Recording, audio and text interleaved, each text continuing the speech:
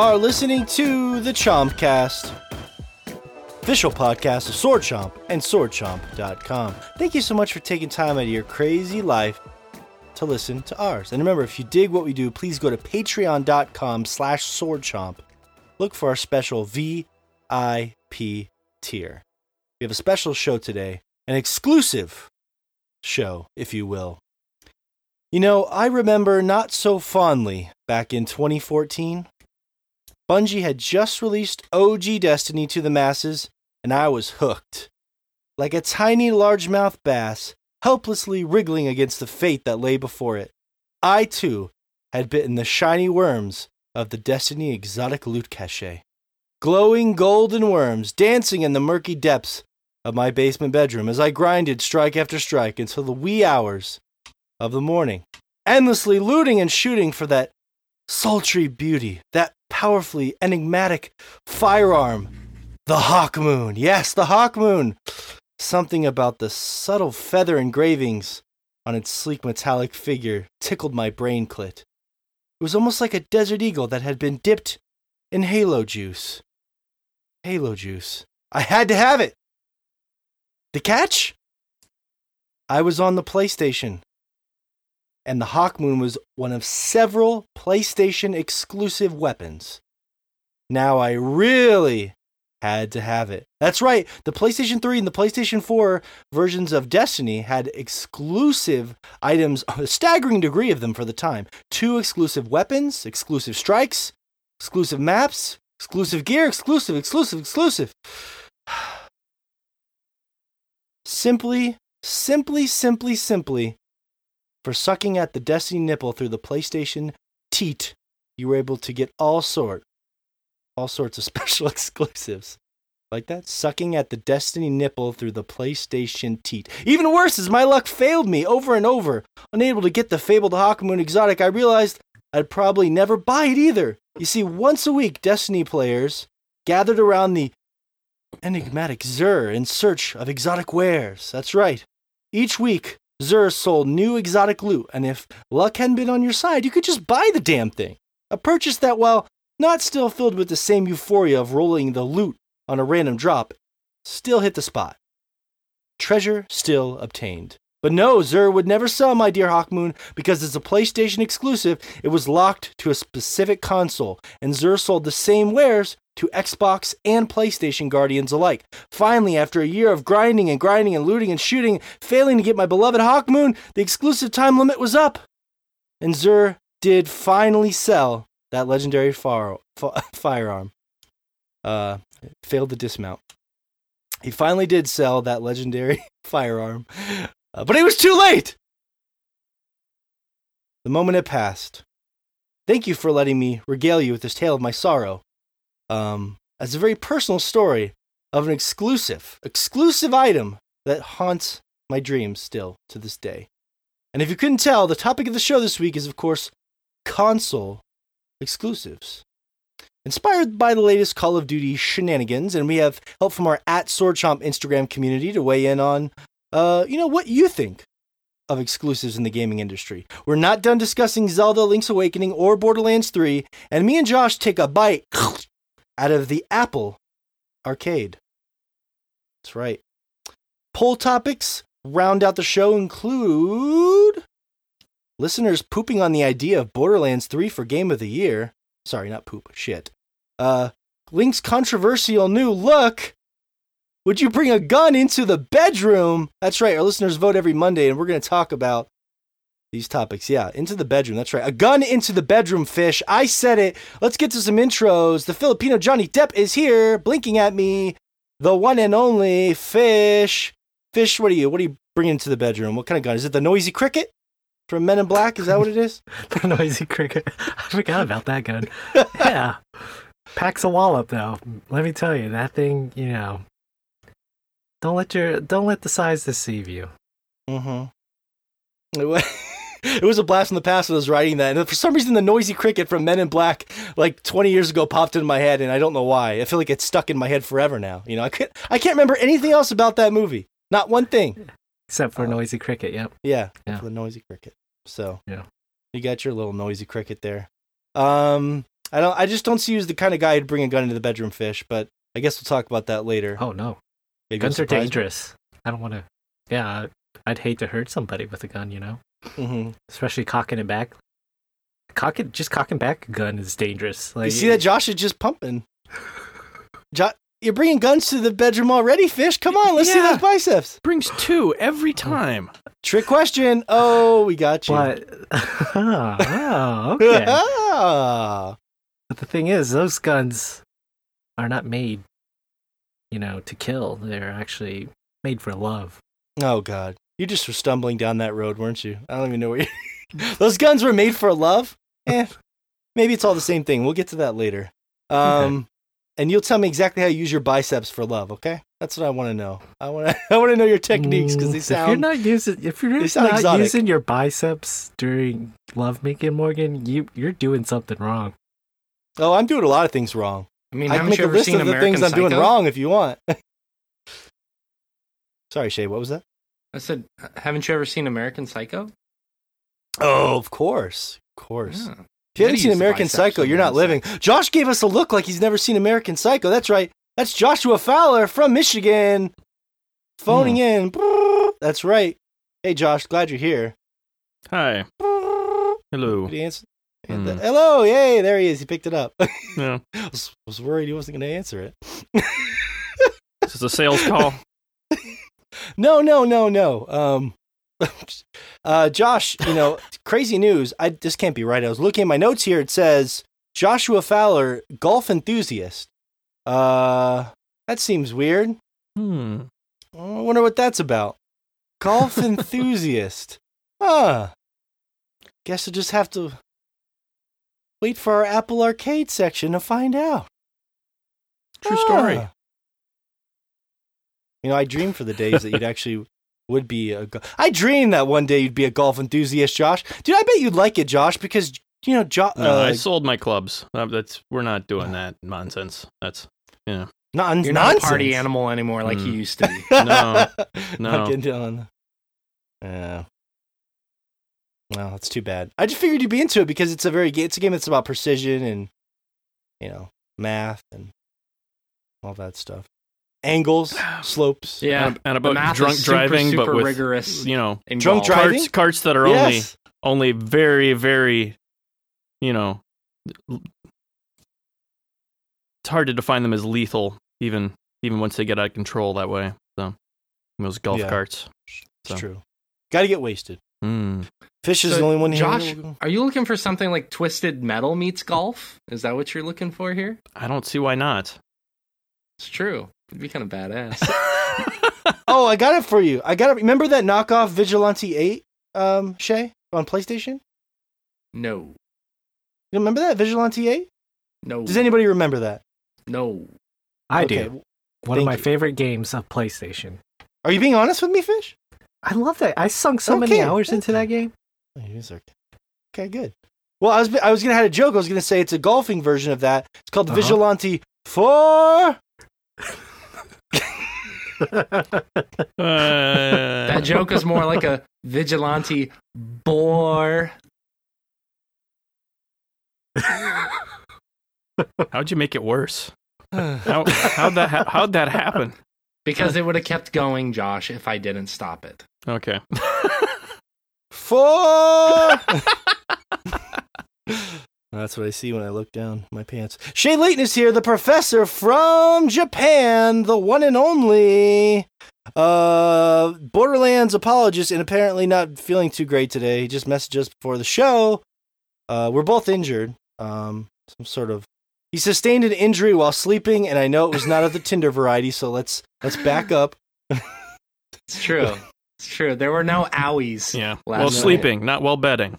It's true. It's an important distinction Yes. a gentleman True. must make. Yeah. No, I just felt like this year, man, like after turning 30, I was talking about it with my friend on Twitter. It's like your health falls off a fucking cliff when you turn 30. I didn't realize that was a thing. Did you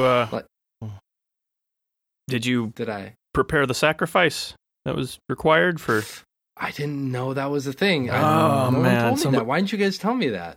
I figured what normally it's something your family talks to you about, but you're out of sorts there. Yeah. I mean, across the world, they couldn't really brief me directly on it. Well, yeah. The fountain of youth, Shay, is actually LaCroix. Pamplemousse. Oh, I couldn't tell because you have your Skype background blurred, so it looks like a can. Well, that's why I said it. I'm just holding it for a visual effect. It's like theater of the mind. You know? That could have been Astroglide for all I know. That's the fountain of youth for many people too. You know, that's not. You're going to need a lot more of that now that you're 30. That's true. And a can would be like for an orgy, right? Like you pop open the can. You can't like reseal the Astroglide. You're bringing that to the orgy. Like you're using it all in one go. Well, yeah, I mean, yes, it is a single-use thing, but it doesn't have to be for an orgy. A lot of times that's just if you want the carbonation to stay fresh. Yeah. Or it's kind of like the hand sanitizer we pass around before orgies usually. I mean, everyone just passes that around, takes a little squirt.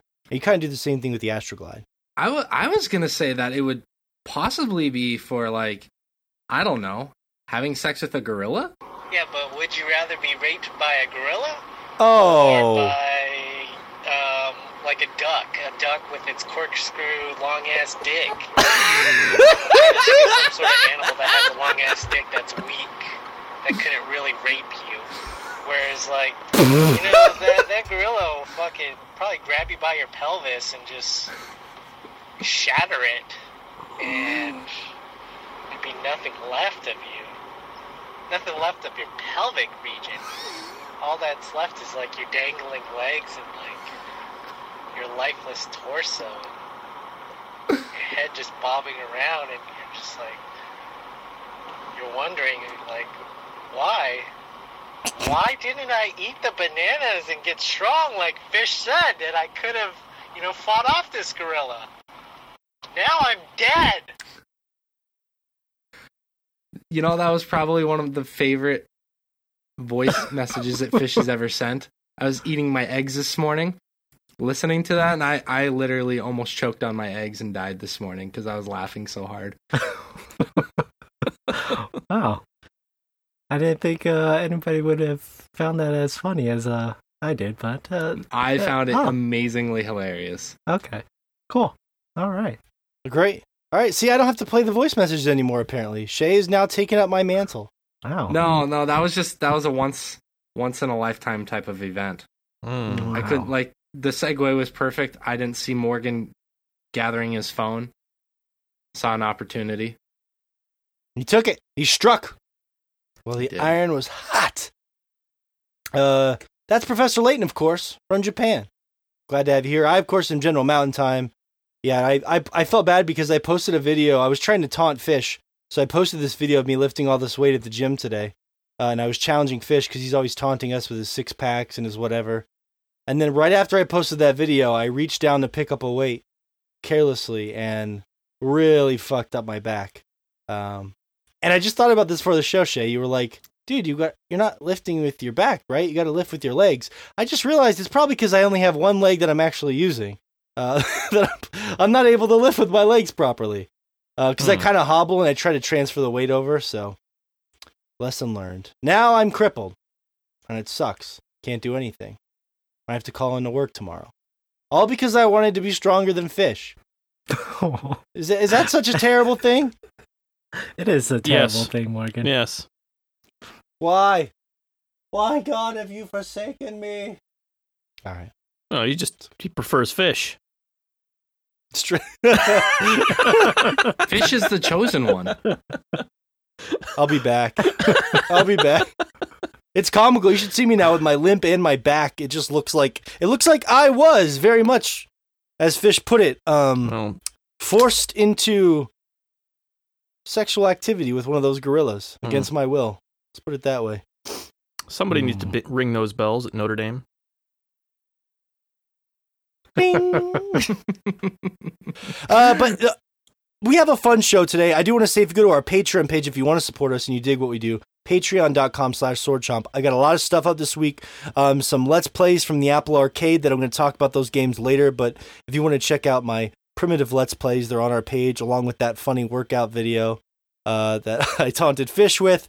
A very special article that was written about us from our dear friend Zachary Helms, upcoming writer extraordinaire, about the Sword Chomp story and the Sword Chomp brand. It's really special. So there's a million cool videos and pictures and stuff. If you go to patreon.com/swordchomp, look for our top secret Instagram page, $5 tier. But we got an amazing show today. Let's get right to it, okay? So I want to get to some comments here as well. The topic of the show is exclusives. Now, Shay, you were kind of... what made you kind of come across as just the whole Call of Duty debacle? Yeah, so that was part of it. The other thing I was really thinking about this week is I feel like a lot of people have said it and thrown it around, and I kind of agree with it, that we're kind of in a golden age of art right now. If you think about it, we have access to so many different forms of art at our fingertips with our smartphones. We can listen to almost any music from around the world in Spotify or Pandora. With video games, we have mobile games. Some of them are just endless loops, and some of them are actual games. We have access to emulators on our smartphones. We can purchase games on our phones that we can go home and play after we have them have downloaded them. We have access to games. We have access to movies and TV shows at our fingertips on our phones. Like, we have access to all this art. And it's not just that. It's books. It's actual pieces of art. It's everything. And we have access to all of this at any given point in time. And because of that accessibility, it's really opened up the ability to... for more people to make art, and for more people to be able to create and invest time in appreciating that art. And so when I was kind of going down that path, I was just thinking about this topic in general, and then the Call of Duty fiasco kind of opened it up even further with exclusivity, because a lot of people have this unlimited access. Yeah. But when people make things exclusive, does that alienate people? Does that make people is it really that big of a deal with us having so much access to other art forms? Mm-hmm. Is it really that big of a deal when something is exclusive? Yeah. Well, and that's a great starting point, I think, because I was wondering if we're going to try and get to some of these nitty-gritty topics, because that's something we want to do to separate us. We like to have fun and make dick jokes and all that stuff, but if we want to get into the really philosophical discussions about video games and our culture, we have to dig into some of this stuff. And I was worried maybe this wasn't sexy enough. We're all about the nitty-gritty dick jokes. Yeah. A nitty-gritty dick, ain't that right, Fish? Mm-hmm. Down to the nitty-gritty. Yeah, but the people had a lot to say here, Shay. I was pretty happy with all the response that we got. For example, Conan the Librarian said, "I just don't get the point of holding content from gamers on other platforms, for one.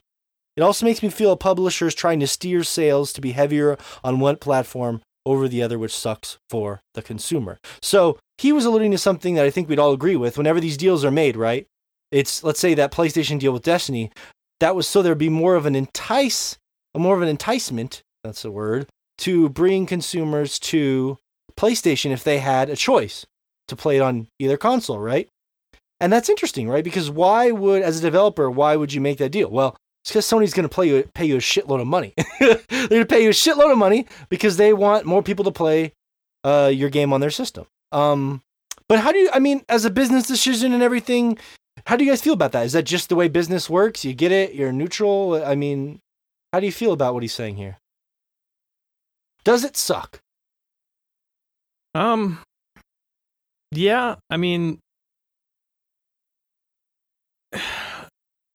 you are kind of limiting your audience by doing that a lot, but a lot of the incentive for that is that you've got essentially a guaranteed payout for this thing. It doesn't really even matter how the game does at that point, because you've got this guaranteed deal ahead of time, which doesn't sound like they really needed it, kind of in retrospect, but Destiny was kind of a weird thing they were making at the time. Yeah. So, I mean, like, I can kind of understand it more for them, to kind of go off, do their own thing this first time here and not really feel so sure about it. Like, I mean, that's why they want to make sure there are sales, so they'll have these cool things. And Yeah. it's a new franchise, new IP. Yeah, make sure their company doesn't just, go under because the thing flops or something. So that's a good way to avoid that. And I think that's the reason why they didn't do that with 2 going forward. They realized people wanted what they were selling. Well, and it's smart too, because if you think about it, the PlayStation fan base, as much as I love my Xbox One X, PlayStation fan base is huge, right? So you're appealing to a much larger demographic of potential gamers. Yeah. Yeah, with the accessibility, like you guys are saying, of PlayStation, yeah, you're going to be appealing to that wider demographic for sure. Agreed, yeah. But I will say this: when I was hunting the Hawkmoon down, as I joked in the story at the beginning of the podcast, it did make me feel like, oh, I'm happy I'm playing this game on the PlayStation. As fucked up as that was, it did make it feel special, and I was committed to playing, Destiny on my PlayStation for many years. Now, the Call of Duty thing, is that a PlayStation exclusive also? The extra mode that you were talking about, Shay? Or are you unaware? Because I can pull it up if you don't know offhand. I actually don't know offhand because, to be honest with you, I saw people complaining about it on social media, and I was like, you know what? I don't give a shit. To be honest with you. Doesn't that happen every time something happens with Call of Duty at this point? Yeah. Well, shit. Okay. It's a shame. Like, we used to love that series so much. Did we? Shay sure did.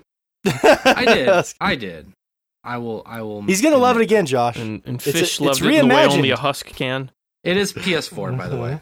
Yes, it is. You're right, Shay. I just found it. So that makes, but like, as from a business sense, that makes sense when I look at a lot of these, and there's probably a common thread about it being PlayStation exclusives. They have the bigger audience to some degree, and if there's somebody who's on the fence, and that's going to entice them to pull the trigger, because there's a lot more people that just own a PlayStation out there than both. I think the people that own one system or the other are probably the minority. They're more like us, or the hardcore. Like, I'm probably the only one here that owns both. No, Shay does. Shay owns both. He has the Xbox and PlayStation.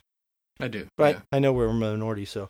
I don't know, man. Like, it's such a weird conversation to have with that, though, is like, not specifically Call of Duty, but in general is, I guess, not to launch too much into it, but I feel, and I've talked about this on our social media, and I've actually argued with people about this. I feel like gaming is more accessible and affordable now than it's ever been.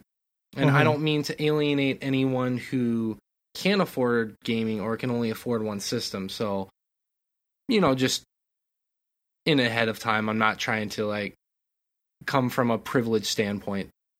But I do feel like it's really easy to afford consoles now, and especially the newer consoles, because we're coming on that point where the new gen's going to be coming out, and so I mean, I can go to a pawn shop if I'm in the US and find one for a relatively cheap price that works.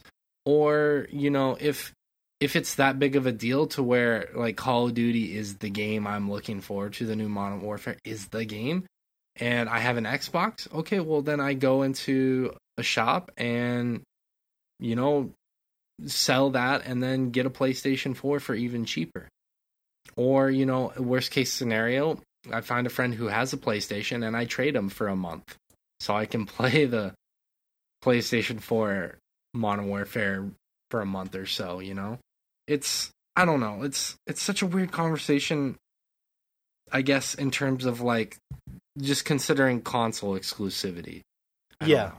They're pretty rare. I mean, I want to get to some more comments here, but you're right. It's really not that big of a deal to me either, but it's not usually something big. That's why I thought the Destiny story I shared with you guys was so funny, because those were like legit items. Like there was a strike, gear, weapons. Weapons in Destiny are a big deal. There's 2 of them, the Monte Carlo, if you remember, and the Hawkmoon, among other stuff. So that was one of the biggest examples from my personal experience I wanted to draw upon. I'm not gonna sit here and pretend like I know every situation that's come out. But Epidemic said exclusives, whether it be DLC or time releases, are dumb because it denies the customer access. I understand exclusive games like God of War or Death Stranding, but cross-platform games should be just that. Studios are the ones that are limited by this because their install base shrinks because no Xbox edition or PlayStation edition. They get some money from Sony or Microsoft, but we suffer. Now the studios, yeah, that's important. They'll get the money from whatever console exclusive. If you guys remember this, Josh, the Tomb Raider game, they actually hurt it for me, I think. The second Tomb Raider game was a Microsoft exclusive, this is one that really upset people. A year, yeah. And people like me grew up with Tomb Raider on PlayStation forever. Like, that's what it was. It was and it was a really weird deal to make, and a lot of people were pissed about that shit. That was an entire game, and it's just like, whoa, I have to buy it. And the Xbox was not hot shit at the time. That was the Xbox's only game at the time. So yeah, that and Halo 5, and we saw how that turned out. That was a big one that actually. Whoa, you guys forgot about Sunset Overdrive. Come on now. Okay. Oh, that's true. That's true. God, what an asshole I am. Jesus Christ. I would love to try Sunset Overdrive one day. It looks interesting. Sunset. I was laughing about this the other day. Sunset Overdrive. That's a tongue twister. Sunset Overdrive. Sunset Overdrive is one of those games where I would see it for free in Game Pass. Technically, it's not free, but you know what I mean. I'd see it in there for basically free, and I'd stare at it every night, but I would never download it. It falls in that weird, like, I kind of think about it, but never actually download it. Like, I'm bored, but am I that bored? It's just unfair, because you might like it, but there's so many games like that, Right, for sure. But, like, in terms of what Epidemic is talking about, God, none of us can fucking talk today. We've all slurred on words today. As far as what Epidemic is talking about, I can agree with that to a point. I think that game exclusives are very important for consoles. Otherwise, there's no point in buying a console. There's no point in there being more than one console if there's not a reason for it to exist in the first place. And one of those big reasons is games. Yeah. And some people may feel like, well, if that's all that's separating the consoles, then why have a separate console? Just get a PC. Sure. I mean, if that's how you want to view it, that's perfectly fine. And that's perfectly reasonable and verifiable. I understand it. But is it verifiable? It's verifiable. It's justifiable. I like the phrase verifiable. Yeah. But yeah, I think it makes sense. I mean, gaming on a console, I think, can sometimes be considered a more casual experience, and I can see that being the case. And so if that makes it easier for some people to game, that's cool. But there has to be a separation factor there. And the games is such a big part of that. So I get that. But what he's more talking to is if I'm able to buy Fallout 4 on both consoles, but one of them has like one of the coolest missions in the entire game, but it's only on PS4, I'm going to feel left out, a little bit, and it's going to be frustrating. And I get that. I totally get that. And you're going to go buy a PS4 because you love Fallout that much. Well, yeah, if it's for me, in my own case, that would be the situation, but that's not going to be for everyone. But if you separate the cynicism from that, Shay, you are one of those legions of hardcore followers that would go get the game on that console because you want that extra content, so it works. I mean, I bought a Nintendo Switch just so I could play Fire Emblem 3 Houses. Yeah, which you haven't started yet. I did start, actually. Oh, my God, it's a miracle. I started it about 3 weeks to a month ago. Let's get off my fucking balls. That's not true. And get on my dick. All right. Get the lube. All right. The cup of Astroglide. Woo! I got the hand sanitizer. All right, so... Fish has got the fuck buckets. Oh, fuck. I don't know what that means. What is that? To clean up all the fuck afterwards. Oh, a mop bucket. No, I usually just soak it up with a nearby t-shirt. I thought that was urine. No. No, I'm pretty sure that's vomit that you do that with. I mean, it's not exclusive to just one fluid. It's a catch-all. T-shirt is a catch-all. It is. It's cross-platform. It really is. T-shirt is overpowered at this point. It really is. T-shirt is OP. They need to nerf that quickly. Don't even get me started on the sweater. The absorbency. Cashmere. Wiggly Pigeon said, Fish, I'm going to throw it after you, so get ready. Get your... I saw Wiggly Pigeon and I thought of Fish. The pigeon fucker. Somebody catch that pigeon. Le pigeon fucker. I think it's ridiculous. It's the most obvious strong arm move I've seen since the loot box fiasco that was the debut of Battlefield 2. I guess this is a Sony decision based off an article where one of the game devs claims some decisions were beyond his pay grade. Sony continues to be the bully in the industry, completely taking advantage of their loyal consumers, knowing how big Call of Duty is, and once again showing their arrogance, swinging their big dick around and crashing it on the table. I added that in. This kind of stuff is dumb, competitive business bullshit that only has us, the consumer, losing. This was a big coffee rant from the Wiggly Pigeon, so thank you. Fish, you know something about exclusives as well. I mean, of the thousands of requests you get for dick pics every day on the gram, you only send a select few in return.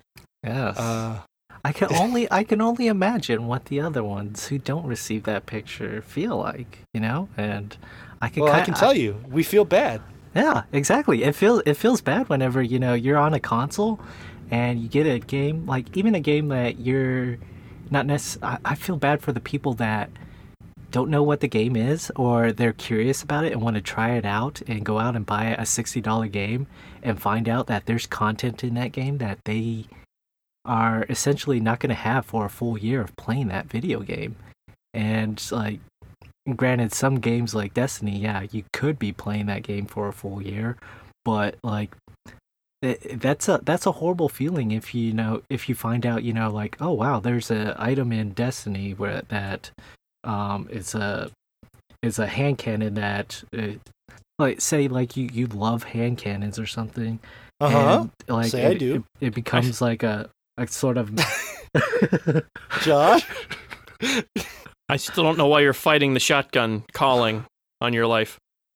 Wait, what? You lost him. Let's break it down for Fish, Josh. I don't think he... So are you saying that you should just be using a shotgun instead? No, I'm talking about Morgan here. And, yeah, just spray it and... Yeah. I'm lost too. Stop I'm fighting. sorry. Stop Usually fighting. I pick up on those really well. I'm sorry. If you pick up on that, let us know. Just send me a DM to @SwordChomp on Instagram. If you get Josh's off-brand sense of humor, please send help. Yeah. True story. Josh got the fucking Hawk Moon before I did. All right, that's all. I'm done. Like first week. Yeah. The first time we played with Josh after months of grinding, the first strike we did. God. Anyways, Fish. So you agree it does suck, right? Yeah. And you feel bad for those people that just want to try it out. Maybe they're feeling left in the dust. Can you think? How about this? What about this contrarian opinion, Fish? It says, by the way, the mode was Survival Spec Ops, I believe, and contrarian opinion. Shit Ain't Real, my good friend Shit Ain't Real, said, the mode sucks, so I don't give a shit. So, he's like, who cares? This mode is trash anyway. There's always which that. is kind of funny. Yeah. Everyone was pissed that the mode was even in Modern Warfare 3, and in all likelihood, the content was probably developed by an entire different dev team, considering Activision has every sports studio imaginable in the game. So, we won't get to play Raven Software's weird Call of Duty side mode for a whole year, and when it drops, nobody will fucking care. So, I know that's not, I will say this. He struck a lot of things that I do kind of agree with, because a lot of people were saying that, look at this here. Reverend Rock and Roll said, this one is particularly ridiculous because since it's a timed exclusive, by the time it breaks, no one will care because Call of Duty comes out every year anyway. Yeah. Yeah, timed exclusive on a yearly release just doesn't make sense. Doesn't? It's weird, Yeah. right? So you can play it, and basically that might be why the outrage is there for the fans, because in a year they know they're ready to move on. Anyway. Yeah. Right? So it's kind of funny. Call of Duty of all things. Tomb Raider and Destiny were the big ones for me. I could not think of a lot of other really good examples that had a personal effect on me. And if you guys had some that you thought of that maybe I haven't mentioned, please do. And it's interesting because we're talking about Apple Arcade later, and there's games that are exclusive to Apple Arcade, which is cool because let's be honest here. The idea of an exclusive can stretch that conversation a little further. Something like Death Stranding is a console exclusive, and it has not been announced for another system. The Last of Us 2, those are games that are going to really puzzle Fish. He's going to have to realize what he's going to do here in the next couple months, because if he wants to play Death Stranding and The Last of Us 2, two of the biggest games of the past 5 years, arguably, he's got to make a decision on what the hell he's going to do, because he doesn't own a PlayStation 4, right? So, like Fish, let's use you as the guinea pig. Those are two examples as I gave. Games you're interested in. I know that for sure. Mm-hmm. What are you going to do? Or have you not decided? I haven't decided quite yet how I'm going to tackle this dilemma I have here, but... a guinea fish. I'm sorry. A guinea fish. Mm-hmm. Yeah. Or the guinea fish pigeon. No. Put the wings on it, please. Every pigeon is your guinea pig. They're all guinea pigs for your... Nah, I don't want to go there. Yeah, it's... well, exclusives to consoles, like, that's something that... It's what differentiates, consoles at this point is the exclusives. And, yeah, it seems like PlayStation, this generation at least, seems to have more of the exclusives that I'm more drawn to, more excited to play, as opposed to what Xbox has. And that obviously that probably does show as far as like in sales for Xbox and whatnot. But like any other company, they'll try and like make up those sales through other means. If they can't either get exclusive games on their console and whatnot. Mm-hmm. But for me, like, the dilemma there is like, do I really want to play this game or not? And it's not necessarily the fact that I can't play it anywhere else. It's more along the lines of thinking, do I really want to play this game? If so, am I willing to put down this amount of money for a new console or a used console at this point, to play a game that's, on a console for a company that already announced that they're working on, the next gen of consoles. So, although the interesting dilemma there is they have not announced when the PS5 could be out. We're all assuming it's next year. Right. There's no promise of that. It could be the following Exactly. year. Yeah. So, like, as a consumer in that position, like it's a little frustrating that I can't sit here and think, oh well, if I wait out, a couple more months whenever it does release, or if they do announce a release date that's only a couple months after it, like I would that consideration of waiting those few months to play it on the next gen would, probably surpass playing it now, as far as like for me at least.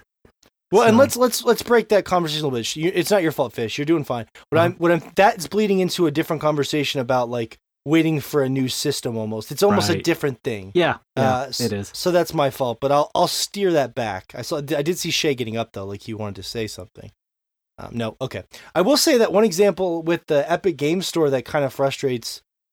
Well, I won't say it frustrates me. I'm curious about, because I don't play a lot of PC games, but there's something like Hades, for example, is a game that we've joked about before. A lot of people don't. I talk to people all the time who love the Supergiant games, and they have no idea about Hades, or they don't know a lot about it, or because it was a weird, unfinished sort of early access thing on the Epic Game Store, which is a very specific place that you have to get it. Now, their company, of course, would benefit with a deal from Epic Games, right? But it makes me wonder, if they had released that on everything, would they maybe have made more back as opposed to a special deal with Epic? I'll never know because I don't know the financials. But I always wonder about that, right? Because I feel like that game has been lost to time. No one talks about it. No one seems to care about it. but I wonder if they're financially happy with where they're at with it. You know, I view it more as like the people who are hardcore Supergiant fans. Not to say anyone who didn't play it is not a super hardcore fan, but the ones who really wanted to play it went and got the Epic interface or app, whatever you want to call it, and then decided to play it on there. And it's in early access because it's still like they're still adding content every month, so it's still being worked on. But then when the finalized project and it's the finalized game is done, it'll have another quote unquote release, like an official release, and it'll get the press it deserves then, and it'll get the attention it deserves then. I think that's an interesting case, though. It's kind of like an interesting case study in a way, because like it's a completely new interface or app, again, whatever you want to call it, and they're releasing it in a different way. Yeah, and I bet people at their studio, Shay, probably thought to themselves, millions of people play Fortnite on this, so we're going to have millions of eyes potentially looking at purchasing our game. Right. I mean, like, it makes sense from a business standpoint of why they would have done that. And I mean, I'm not going to sit here and speak for Supergiant, obviously, because I don't know what their thought process went into that. But like, if we were to make a game and we got offered like a really nice set amount of money, and we weren't given a deadline per se, we were given the time we needed to work on a game. Yeah, and we could make money on it now to pay for the future of the game. Mm-hmm. Why wouldn't we do that? You know? Exactly. Yeah. It's interesting. Yeah. I mean, you can't speak for Supergiant, but you are best friends with Greg Kasavin, so best buds. Fuck, I wish. He didn't visit me when he came to Japan. No. He was here with his family, though, to be fair. Oh, that's true. Were you? And to be fair, you were banging on his door at 12 in the morning, though. I was? Well, come on. Work with me here, Che. I'm in bed by 12, buddy. I'm always in bed by 12. I'm an old I just man. like the idea of you just like, Greg! Greg, I want to talk about Bastion more. Greg! Let's get some sake! Okay, last two. Mumulio said, Spec Ops Survival I can wait for, standard Spec Ops is where it's at. So it sounds like this mode in particular might not even been that great of an exclusive, so I wonder sometimes if people are just blowing shit up to blow shit up, because it doesn't sound like people really give a shit about this mode anyway. I'm not a Call of Duty hardcore fan, so I'm just kind of calling it like I see it. I just don't understand, man. Like, why would lose your shit over one mode when there's... This is what I told one of my friends on Twitter. Is like, why would you lose your shit over one mode on a shooter when there's literally 50 other shooters on the market that are probably doing the same mode? Yeah, just play one of those. And like, it's hard for me to have empathy in this situation because there's so many other games that you have access to. Yeah, I do get it though. I mean, like, if you're like Call of Duty's your absolute favorite series, I get it. And you want every mode. I get it. Or else you will throw your Mountain Dew at the LED TV. I get it. I mean, like, say, like, you guys, like, say, you guys love Super Smash Brothers ever since the very first one. Every game, they added more characters, and then they added your favorite character. Let's say they added Ganondorf in the GameCube version, and Morgan just always played Ganondorf through all the iterations, and then suddenly in the new game they took out Ganondorf. I'm sure I'd burn the Nintendo headquarters to the ground. What's the question? I'm sure you'd get pissed because then you wouldn't be able to just beat Fish anymore. I wouldn't. I mean, I'll beat Fish any day you want, any day of the week, but I wouldn't be able to defeat him in video games. Beat me now. Can you say that again? Fuck me like a gorilla, daddy. But creepier. Creepier, huh? No, not gonna give you that joy, Morgan. I'm sorry. It's exclusive to the moment that has already passed. Let's see. Krumke said, this is funny. This is one, like, flip the conversation on its head a little to kind of end it here that I think is kind of interesting. She was saying, it doesn't bother me. I'm used to it. The game exclusive content is usually for modes I don't care about. But if Diablo ended up being a PS4 exclusive, then I'd be complaining to high heavens. So the joke is basically, if it's something I fucking cared about, something big, then yeah, I'd be pissed. So to that, I always tell people, see Tomb Raider.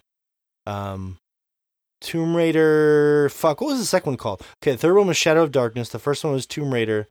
the reimagining. The second one was called Tomb Raider, and the yada yada yada yada yada. Okay, thanks, Josh. Big help. What's the name of the second Tomb Raider game? I'm dying. Rise. Thank you. Rise of the Tomb Raider. Okay, that's all I was looking for. Yeah. No. They're all named after, I assume, after different Sonic fanfics. Yes. Yeah. 100%. Yeah. Yes. So a lot of great comments there. I want to basically thank everyone. I couldn't read them all, but I read as much as I could, and they were incredible, and they really helped us have fun with this conversation. And I think we had some personal stories to sort of give people an example of any time it affected us, but generally, it doesn't. And what will Fish do? Only time will tell. When it comes to Death Stranding, will Fish play a Strand game? Well, we're going to talk about Death Stranding later, so you got to be a patron VIP. If you want to hear that podcast, it'll be releasing in a few weeks. You should go check it out. And again, patreon.com/swordchomp. Let's talk about some games. Wow, we got a lot to get to here. All right, so let's get to this first. Josh, I saw you did break a little bit into Link's Awakening. Fish, I know you played a lot of Link's Awakening, but did you just stop playing it, or what happened? Because I did pull a fish. I'll admit, I pulled a fish, but I played a little bit more. I think I'm at the Faceless or the Face Key Cavern dungeon. So I'm getting close to the end of the game. Like, I already went through the color dungeon. That was fun. I've unlocked the warp points, of course. I have the flippers. I have the hook shot. I don't have the boomerang. That's one thing that I forgot that I can actually get right now, but I've been going through this dungeon without it, and I realized that the boomerang is very helpful in this dungeon.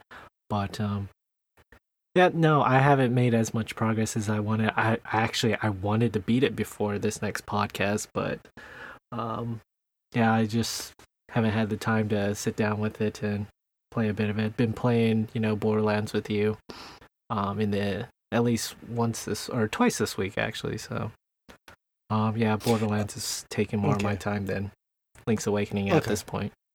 All right. Well, thank you for nothing, you piece of shit. I'm just kidding. I love you, Fish. You've been playing Borderlands with me. Funny true story, Fish abandoned me twice for Borderlands this week. Typical Fish fashion. Yeah, I did. Yeah. The first night, he was like, I'm too tired after I'd cleared the schedule with my wife. And she's like, great, we can hang out. I was like, fuck my life. Thanks a lot, Fish. And then the second night, Fish was like hoping to get off work early and couldn't. So I just ended up playing Borderlands by myself. Wait, back up. Your wife said, great, we can hang out, and you said, fuck my life. I wanted to play video games with my bro. I hang out with my wife all day, every day. Don't tell her I said that. Josh, have you played any Link's Awakening? Hold on, I'm just letting this sink in real quick. No. Okay, that's what she said. Real quick is all she's getting. So it's like quick. That's how it works for Fish. She just gets the nub in, and it's just quicksand. Just wait another minute. Just kind of sinks in there. That would be interesting. For some reason, I always think of that creature from the Return of the Jedi, that big sand creature that Jabba the Hutt throws all the bad people into, and it eats them, and then it burps. Does it burp, or am I thinking of something else? I don't know. I have a recollection of like that big hole in the ground with teeth burping, because it's a creature. Yeah, right. It is. It's the ground, but it's also a creature. It's very confusing. I'm having fun. Right. Just watching this happen. Is it out of body experience? No, it's great. Anyway. It's equally as fun just listening to it unfold and develop. It is. Like, you don't often hear someone search for the word Sarlacc. It just doesn't happen that often. It's quite an experience. Really. Yeah, I would agree with that. Yeah. If you experience an erection lasting longer than 7 hours after taking Sarlacc, please consult. I thought it sounded like a pill. Oh, come on! Does it? Sarlacc. Jesus, tough crowd tonight. It sounds like an artificial sweetener. Yeah, I can see that too. Sarlacc. Put some Sarlacc in your coffee. Yeah. Sounds like the make-believe monster that I think is living underneath my bed. That's why he doesn't let any ladies come over. He's like, no, I care about you too much. And there's Sarlacc a monster will munch on your toes. Could you imagine stay if far going away. to the bar? Like, hey, you want to get out of here, big guy? Sorry, Sarlacc's at home. I can't let you come over. I don't think I have the strength to fight it off. I'm sorry. Your legs are so beautiful. God, Sarlacc will love those. I mean, like, if that's the name of your penis, I mean, that's fine. I can deal with Sarlacc. No, you don't understand. Sarlacc isn't my penis. I'm used to naming it. God. I'm glad people don't name their penises anymore. Back on track, Anymore? Josh. No one did that. Yeah, it's true. No one did. Although my ex-wife tried to get me to call mine Brock. Could you imagine a time on social media when people are like, I think I finally named my penis. Just on social media, on Facebook or they get like Twitter, a cake they make and a some whole balloons post about it. Mm-hmm. Brock, the rock hard cock. Doesn't it look like a Boris? I can see that. I can see that being a name for your penis, Boris. Ugh. If you have a penis named Boris, I don't want anything to do with that penis. You want to touch old Boris? I'm looking for a penis that's like Would Leonardo. you like to touch? Or... Would you like to touch Boris? Boris No, loves I vodka don't. and Anything fucking. that starts with Bor, get me out of there. I'm done. Anything like an F2, like a Frankie. I don't want a penis named Frankie. Like Leonardo's good. Maybe like a Siegfried or something. That sounds like a big heater. Does it? Siegfried, you're not going to name... Have you ever played Soul Calibur, He's like, Josh? Josh, he's going through all the books that he read in high school, and he's like, oh, who is that? Lord of the Flies. What was the name from that book? Oh, Tale of Two Cities. What was the name from that book? The Count of Monte Cristo? You call it the Count of Monte Cristo. That's great. Everything about that was perfect. Oh, fuck.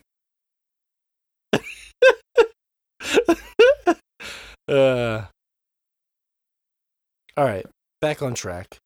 I was asking Josh about Zelda. What's happening? Anymore. Am I talking about Josh, Zelda? You don't seem quite as infatuated as I thought, Josh. I mean, you sent us a lot of screenshots of you playing other stuff this week, but not Zelda, yet you're the Zelda guy. What's going on? Is it because it's just a remake? Well, it's because we had all the other Apple stuff to get to, so I just kind of prioritized that because there's so much to hit all of a sudden. So, yeah, more just about trying to find the way to use the very limited time I had. Because we had that's what I mean. It's a Zelda technical game, but it's not issues last priority. week, and so I got all of 3 hours not editing a podcast this week. And yeah, Eepers. Thanks, Obama. Mm-hmm. So how much of it did you get a chance to play? Anything worth note, or should we move on? Yeah, I beat like the first 2 dungeons, and okay, that's good. There are technical issues with it. There are, from what I've been reading, there's an issue with the handheld mode. Again, something to do with kind of the screen loading, like I was mentioning before. It doesn't automatically downscale in order to keep frame rates stable when it's loading in a new screen. So like, it's just there's a bug there that ought to get fixed fairly soon, because like all their games have the whole downscaling thing to make it run better in handheld mode. And that one, it's just a bug in there for some reason that got missed. Weird. Nintendo never. That's weird for Nintendo. It is. That's very strange for Nintendo. Pristine. But yeah, like I started playing, I'm like, yeah, this is like it's noticeable when you switch screens. I'm like, and it's not the freeze that happens in the original game, because in order to make everything more seamless, you don't freeze everything and then just move over to a new screen. It's like one continuous world map now. Which makes the whole thing feel faster, but also because of that, you like the loading issues kind of came up out of nowhere and somehow got missed. It makes it more noticeable, actually, I think. Yeah, because like if they just switched from one screen to the next the way the original worked, it would never happen. Like you'd be in a frozen moment while it was loading, and because they tried to make it more streamlined, they missed this. Like something with that transition just didn't get ironed out. But I have to imagine that'll get fixed before too long. Yeah.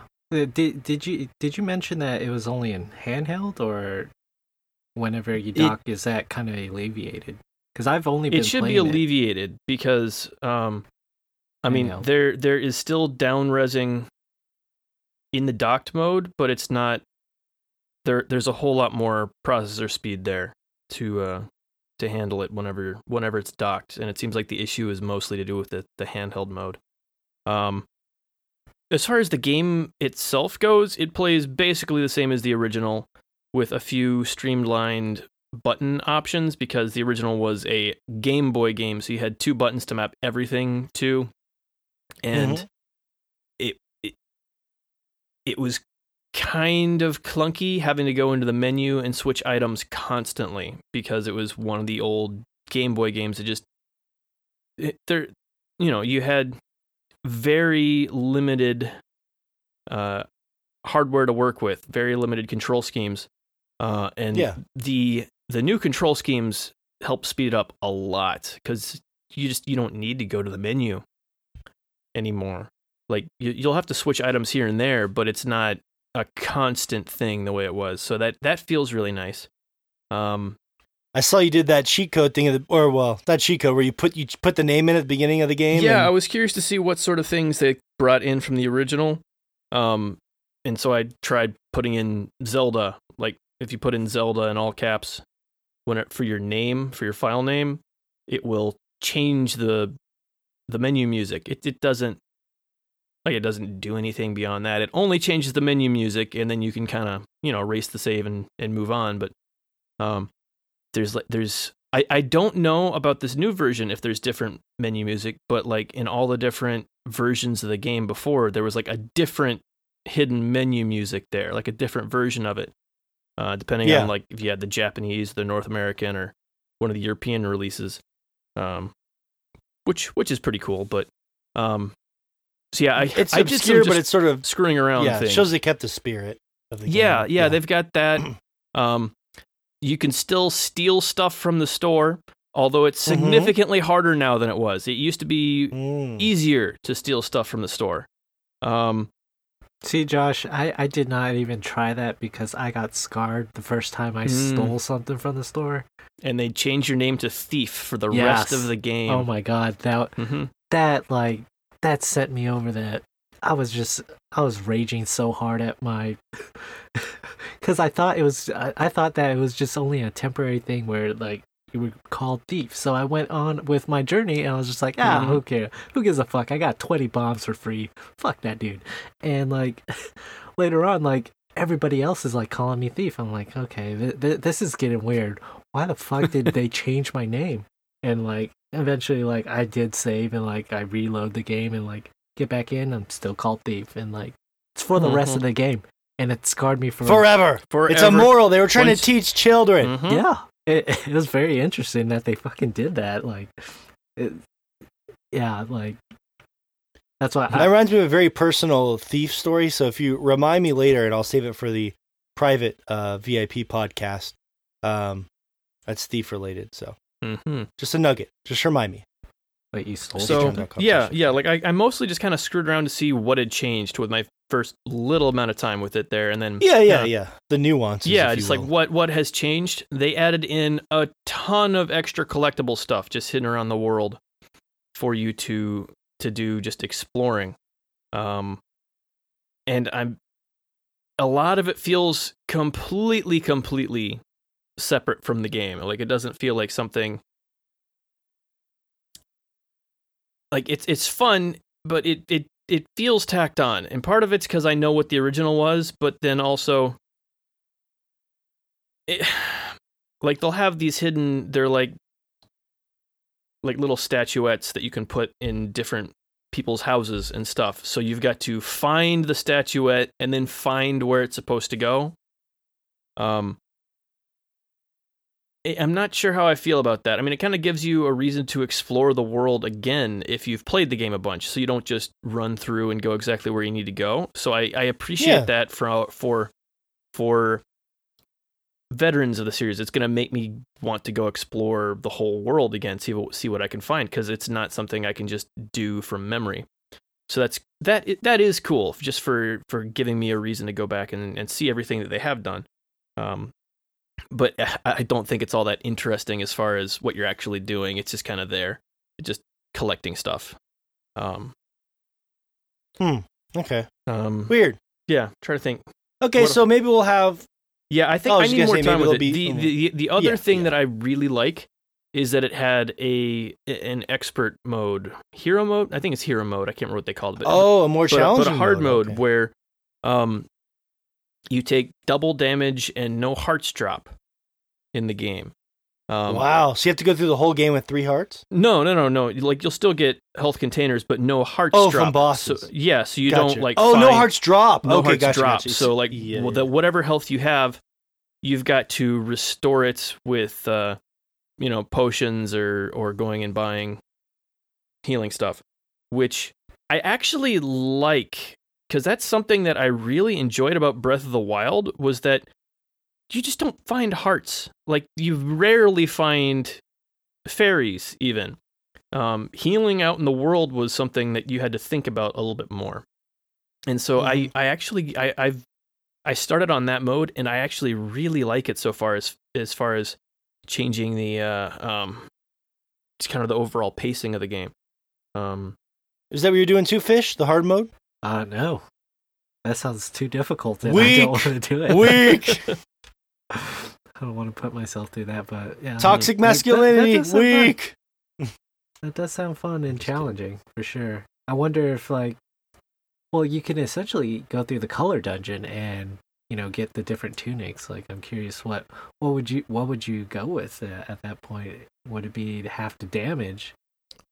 Or more Probably damage? the half damage. I don't know, because even at that point, you're still taking so much damage. Maybe just killing stuff faster, it's going to be better. Right. So, right. Yeah. Yeah. Come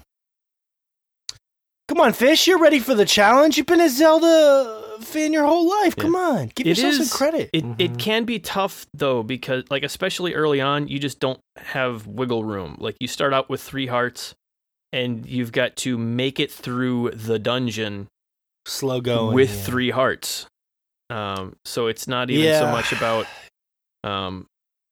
it's not even just like being good at the combat. It's about kind of this just extended amount of time that you can't mess up.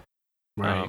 Which I think is going to get alleviated as you go, because you'll just have more hearts, and I think the dungeon exploration aspect of it is kind of going to get eased off a little bit as you go, and make it more about some of the bosses and stuff like that. But okay, cool. Well, let's check up on that again if you guys have some more progress with it. I know you've been busy. So the Apple Arcade thing is interesting. We can't go into all the games because, number one, it would just take too long, and number one, I don't think it'd be that interesting. So I'm sure me and Josh will just grab a couple. Maybe let's grab 2 apiece this week that are interesting to us. I will tell you guys that one I've been showing you guys a lot that I'm pretty interested in is Overland, a game that already seems pretty polarizing. Like, it has pretty low reviews compared to even some of the bad games I've played on the Apple Arcade, but I think that's for a couple reasons. So I heard about this from a couple of the publications that I follow. One thing I try to do for the podcast is I try not to listen to any podcasts or anything that might inform my decision about a game or subconsciously influence it until I get a chance to play it, and then all bets are off. I'm going to form my own opinion anyway, but I don't want any subconscious influencing. So, But I was hearing, this is the exception. This is one of those weird, obscure games that I heard about, called Overland, and it just sounded intriguing because people were comparing it to Into the Breach, which was our game of the year last year. And the comparison is because it's an isometric turn-based strategy game that takes place on different screens, and everything's randomized, just like Into the Breach. But it's more like Fallout or The Road. It's like a post-apocalyptic game, road trip with monsters. If you just Google Overland, you can see all the screens. Have you had a chance to try this one yet, Josh, or is it just moi? No, I played it as well. At least, okay. I'm not sure if I've played all I'm going to play with it, or I'm going to go back to it. But yeah, I played it for a couple hours. So. Okay, so it's pretty tough. How many of the different sections did you get to? I think I did like 4 or 5 levels, something like that. You mean like 4 or 5 different levels, locations, because the UI on the game is the hardest thing I've played all year. The UI, like the game, I have no fucking clue. It doesn't seem to be particularly hard, but the UI does not work on a phone. Like it's like all the buttons are these tiny little things that are basically impossible to click on, and so you sit there like, okay, I want to fill up. I want to fill up the car with gas. Let's click on the fill up button. Oh, I deselected it. Try it again. Click it, and you have to double click it to make sure that you're not, accidentally doing something you don't want to. And like it's unplayable on phone because the UI just doesn't work for being a human with fingers. Yeah. What if you're a human without fingers? You might have a better shot. Maybe a human with a stylus. I've been considering breaking out a stylus to just attempt playing the game. Oh, I hadn't thought about with an iPad. Yeah. Well, yeah. If you had an iPad, if you had something that was 4 times the real estate in order to play the thing. It's also, to be fair, on Switch and console and stuff. Well, it is on. Yes, this one is not. I don't think it's an exclusive, but it's not. But it is the Apple Arcade is phone and iPad, with the plan of before too long coming to Mac as well. So these will be PC games as well. And I'm curious to play it with a mouse, so I'm not just whiffing constantly, because I had such a hard time even telling what the game was about because I couldn't do anything. Like I'd select something and deselect it for 5 minutes just trying to click these tiny little buttons. And like I've got big hands, but like they're pianist fingers. Like it's not like I've got these big sausages I'm trying to play a game with. But like it's just, oh my god, this UI is the hardest thing I've played all year trying to play this game on a phone. It is pretty tough. So if you watch the videos I got up on the Patreon VIP, you'll see me struggle with that. Like tiny things like sticks. I think I spent 5 minutes the other day trying to pick up a health pack or something. I don't know. It's confused. Well, it's extra tricky because the game doesn't really. One of the cool things about the game is also kind of frustrating in that it doesn't tell you anything. So you just start the game and it tells you absolutely nothing. And there's so many subtle things about the game that are. Yeah, I actually like that because there's not there's. I like the UI that's not there. For example, you don't see this big glowing, exclamation mark or something over a car. This. Come examine this. Search this car. Search this dumpster or something. It's just a dumpster, and you think to yourself, I bet there's stuff in there. And if you go over there to it, you'll get a prompt to be able to interact with it.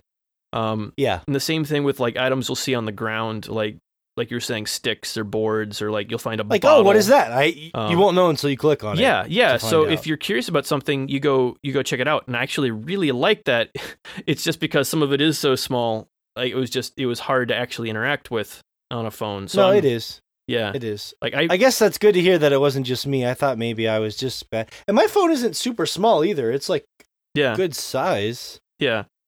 They hadn't worked all that out. That's probably why the reviews for the game have been so. I think so. Because that was really frustrating for me. Like if I weren't interested in what the game was doing besides that, I would have given up earlier than I did. But like it was. This is one that I'm really curious to see on PC once it, once they have the Mac version of the Apple Arcade. I'm curious to see how the game is. Is it? It's probably on Steam though, right? Now, I think so. I need to look, but either way, I think. Well, and to be fair, you can play Apple Arcade games with a controller if you want to go through that process. You can actually, no, I'm serious. You can hook up your controllers don't really fit in your pocket the way a phone does. So well, yeah, I know, but there's some people I've talked to, some patrons that have told me that they play it through iPad and stuff, and they just set it up and they'll use like an Xbox controller because you literally just connect it like a Bluetooth. Yeah, and it's for me, you're right, it's not super convenient because I'm looking at a tiny phone and then using my controller. It's kind of goofy, but interesting. Yeah, I'm with you. Like the idea of this game is really interesting to me. Like, I'll give you an example. Because the game doesn't tell you what to do. When I first started the game, I literally died like 3 or 4 times because I did not know what the game wanted from me. It didn't tell me to search anything for gas. It didn't tell me to leave. I saw this guy and I thought I was supposed to save him, so I kept trying to get to him. I was pushing and pulling items on the ground to get to him, and he kept dying. And I was like, I don't get this fucking game. What is going on? But that's sort of the appeal. Is that like there's so many weird things. Like, for example, I ran into a person last night with a full car. It's the first time I had run into a survivor with a full car. That was nice, Josh. With that. He's pouring more. And so one of the things you do in this game is you pick up survivors. And the more people you have, of course, it's going to increase your chances of survival. You can even pick up dogs, which is pretty amazing. And the dogs it's all randomized. So last night I picked up a dog that actually was very aggressive, and he killed this giant monster in one bite. It was the funniest thing I've ever seen. I was like, what the hell? This dog killed this monster in one bite? But it was all randomized. He just happened to be a strong puppy. But I ran into a survivor with the full party, and I didn't realize it because I'm trying to invite him on my team, and it's not giving me that option. It's like attack, and I'm like, what? Attack? I would never oh no, I could attack this person because I don't have room in my party, right? And I was like, but I'm not going to do that. I'm not a monster. And then I clicked on them and I noticed that they had a gas tank with 5 gallons of gas, which is a lot of gas. And I literally looked at my car with 1 gallon of gas and I said, fuck, now I got to kill this person and take their gas. And it made me feel like a monster because I didn't want to do it. But like 5 gallons of gas in this game is a lot. And I had a full party anyway, so I pulled my dog out, and I basically killed this lady with my dog that took her gas, and I'm not going to tell you what happened next because it was pretty morbid. I'll put it on the Patreon VIP page because I was recording it. But like the way that sequence played out was all these little stories are happening in the game based on your interactions and the randomization, almost even more so than Into the Breach. But it's very, very brutal and frustrating and difficult to play on the iPad, like Josh is saying, and it's stark. And the art style, I think, is mostly really, really nice and interesting. It's a little bland, like a little coffee shop, if you will, but it's got that slickness to it, kind of plain textures, but like the shading and the coloring is really nice. Like a lot of the areas you're pulling, it keeps track of the time of day. So like a lot of the areas I'm on this road trip, and it's like morning, sunrise, all that stuff looks really nice. There's so much in this game you can learn and experiment, and it won't tell you how to do it. You've just got to try. And in that process of trying, you will probably die a lot. At least I did.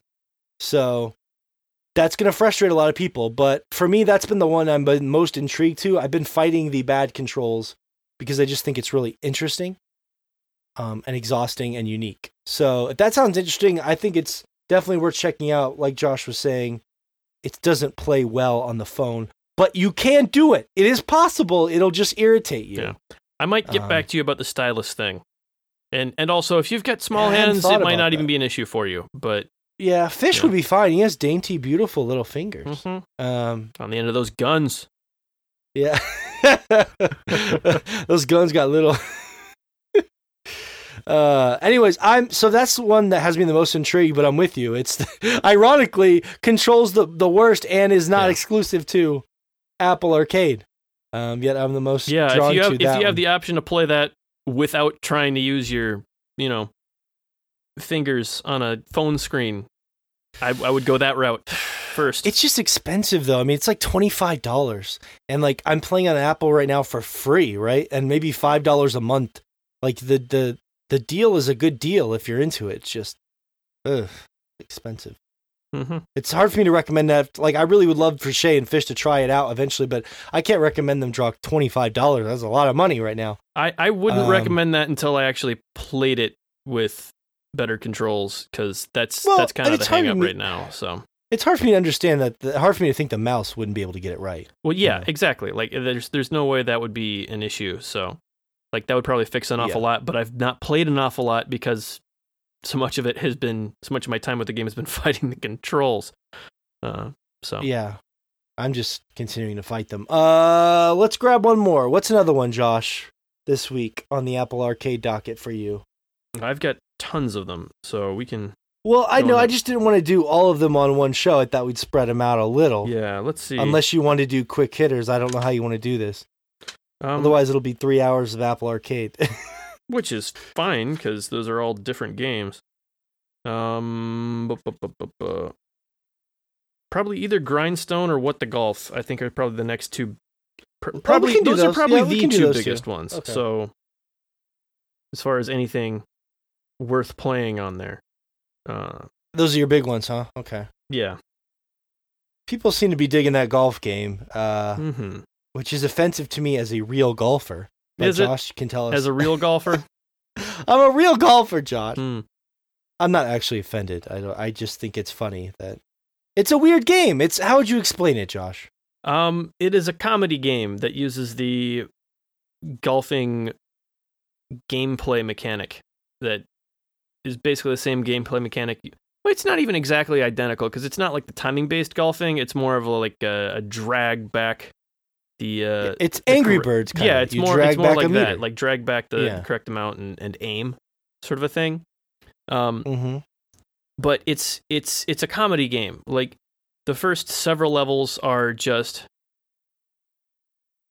ostensibly normal golfing, but something goes wrong at every time. Like, you do your first level or so, and you're aiming at the flag. All these are like, not that far. It's not like you're going forever away. You're aiming right at the flag, and then it moves. Like, it moves away from you. The flag runs away. Or like you'll swing and get ready to shoot, and the golfer flies instead of the golf ball. Weird shit. Yeah, it's just. Or there's 8,000 golf clubs on the ground, and when you go to move them, you realize they are the ball. Yeah, and you're all pulling of them. back 8. Yeah. And it's just bizarre. It's like the complete randomness that you get in something like WarioWare, but I was going to say that game. WarioWare golfing. Yeah, it's just you'll get some new completely random thing for 20 seconds. Yeah, 20 seconds. Some of the longer ones are like up to a minute, just depending on the level, like as you go. But like this just little bite-size joke, really, that you're playing your way through.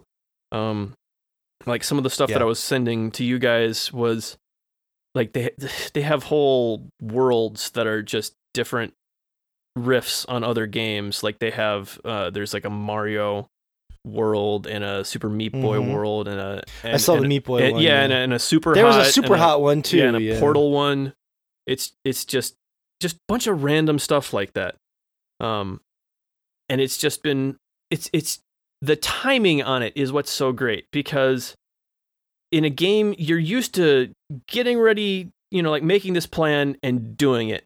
And the way the mechanics of this game is that you're aiming really careful, you're getting ready to do something, and then you let go and see what the shot does.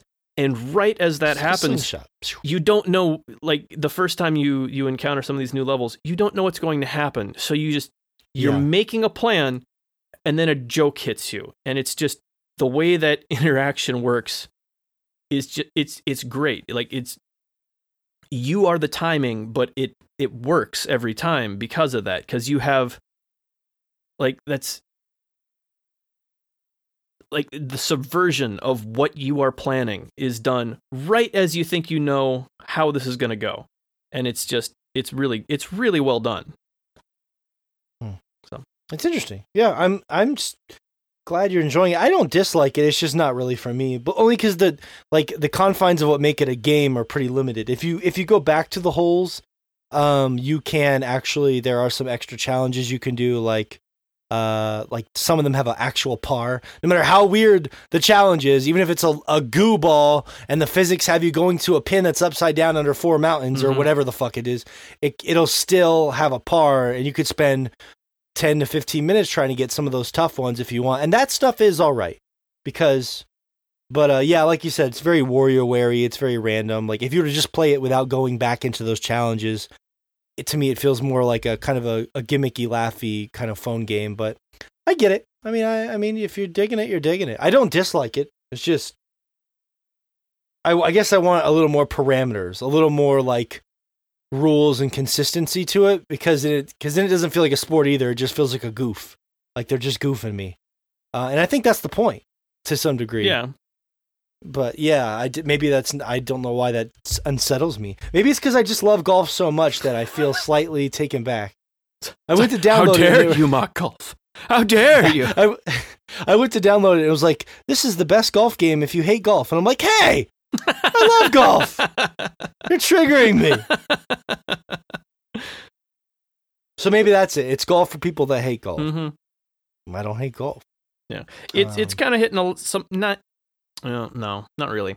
Like I was going to say, it's kind of in the same vein as Golf Story, but even that is more like trying to do an RPG, but with golf mechanics. Yeah. And even that one, there's a whole lot more golf mechanics. Like the golfing is hard in that game, which is like it's good. Like the golf mechanics in that game are great. That's one that I still I've not heard enough people talking about that, which is probably because nobody cares about golf games. But Golf Story is it probably put a lot of people game off on the Switch there. So. Yeah, and there's enough golf games on the phone. I don't need any more, honestly. There are there's a Hot Shots golf game on the phone. It's not like there's a need for that necessarily, so I don't really know what I want. I just like the kind of jokey little games are not necessarily my thing, but I get the appeal. People seem to really dig that one. I've heard a lot of good things about it. And I played a little bit of that weird Tetris-y barbarian thing that you're talking about. Yeah, Grindstone. Yeah, Grindstone. I don't think I quite grasp it all yet. I've only played it for like half an hour, but it's a little weird. Like at first, it felt like, a Tetris game with little creatures, and you would, line up. If they're connecting, you could attack them, and then that's where your character would end up at. So there's like a trail of creatures, basically, to just explain to people. It is, oddly enough, there are a lot of these puzzles in Link's Awakening, but it is essentially a pathing puzzle. Yes. Because you have, it looks like the same sort of screen you'd see in Bejeweled or anything like that. Like, oh, there are all these different colors of things, but instead of trying to line up 3 or whatever it is you're doing with all these, you're not manipulating the monsters. You're just deciding your pathing to fight them, and you can fight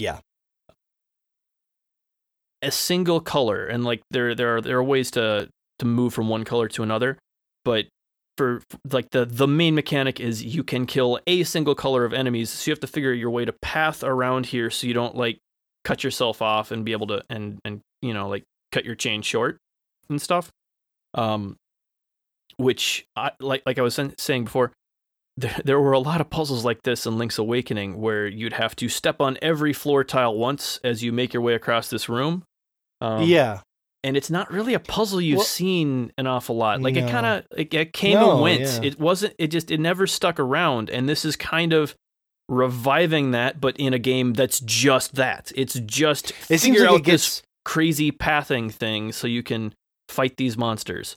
It seems like it gets crazier too, because like now there's enemies, and if the end of my path, no matter how good it was, ends me near a creature, when they fall, they attack you, and I have HP now. There's like RPG elements to it. It's starting to get a bit complex. And the art style is sort of like, I don't know, it reminds me of like Viking Cartoon Network kind of a look to it. It's not bad, but it's at least it has a look. Like the thing with mobile games, it's tough.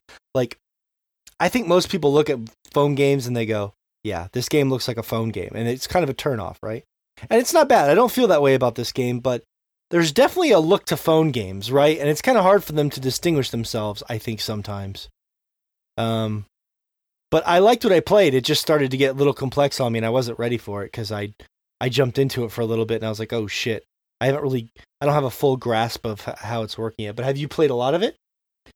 Yeah, I beat the first like kind of map region. It was like 15 levels or something like that, and then I played a little bit since then. And they do start adding more and more complex stuff as you go.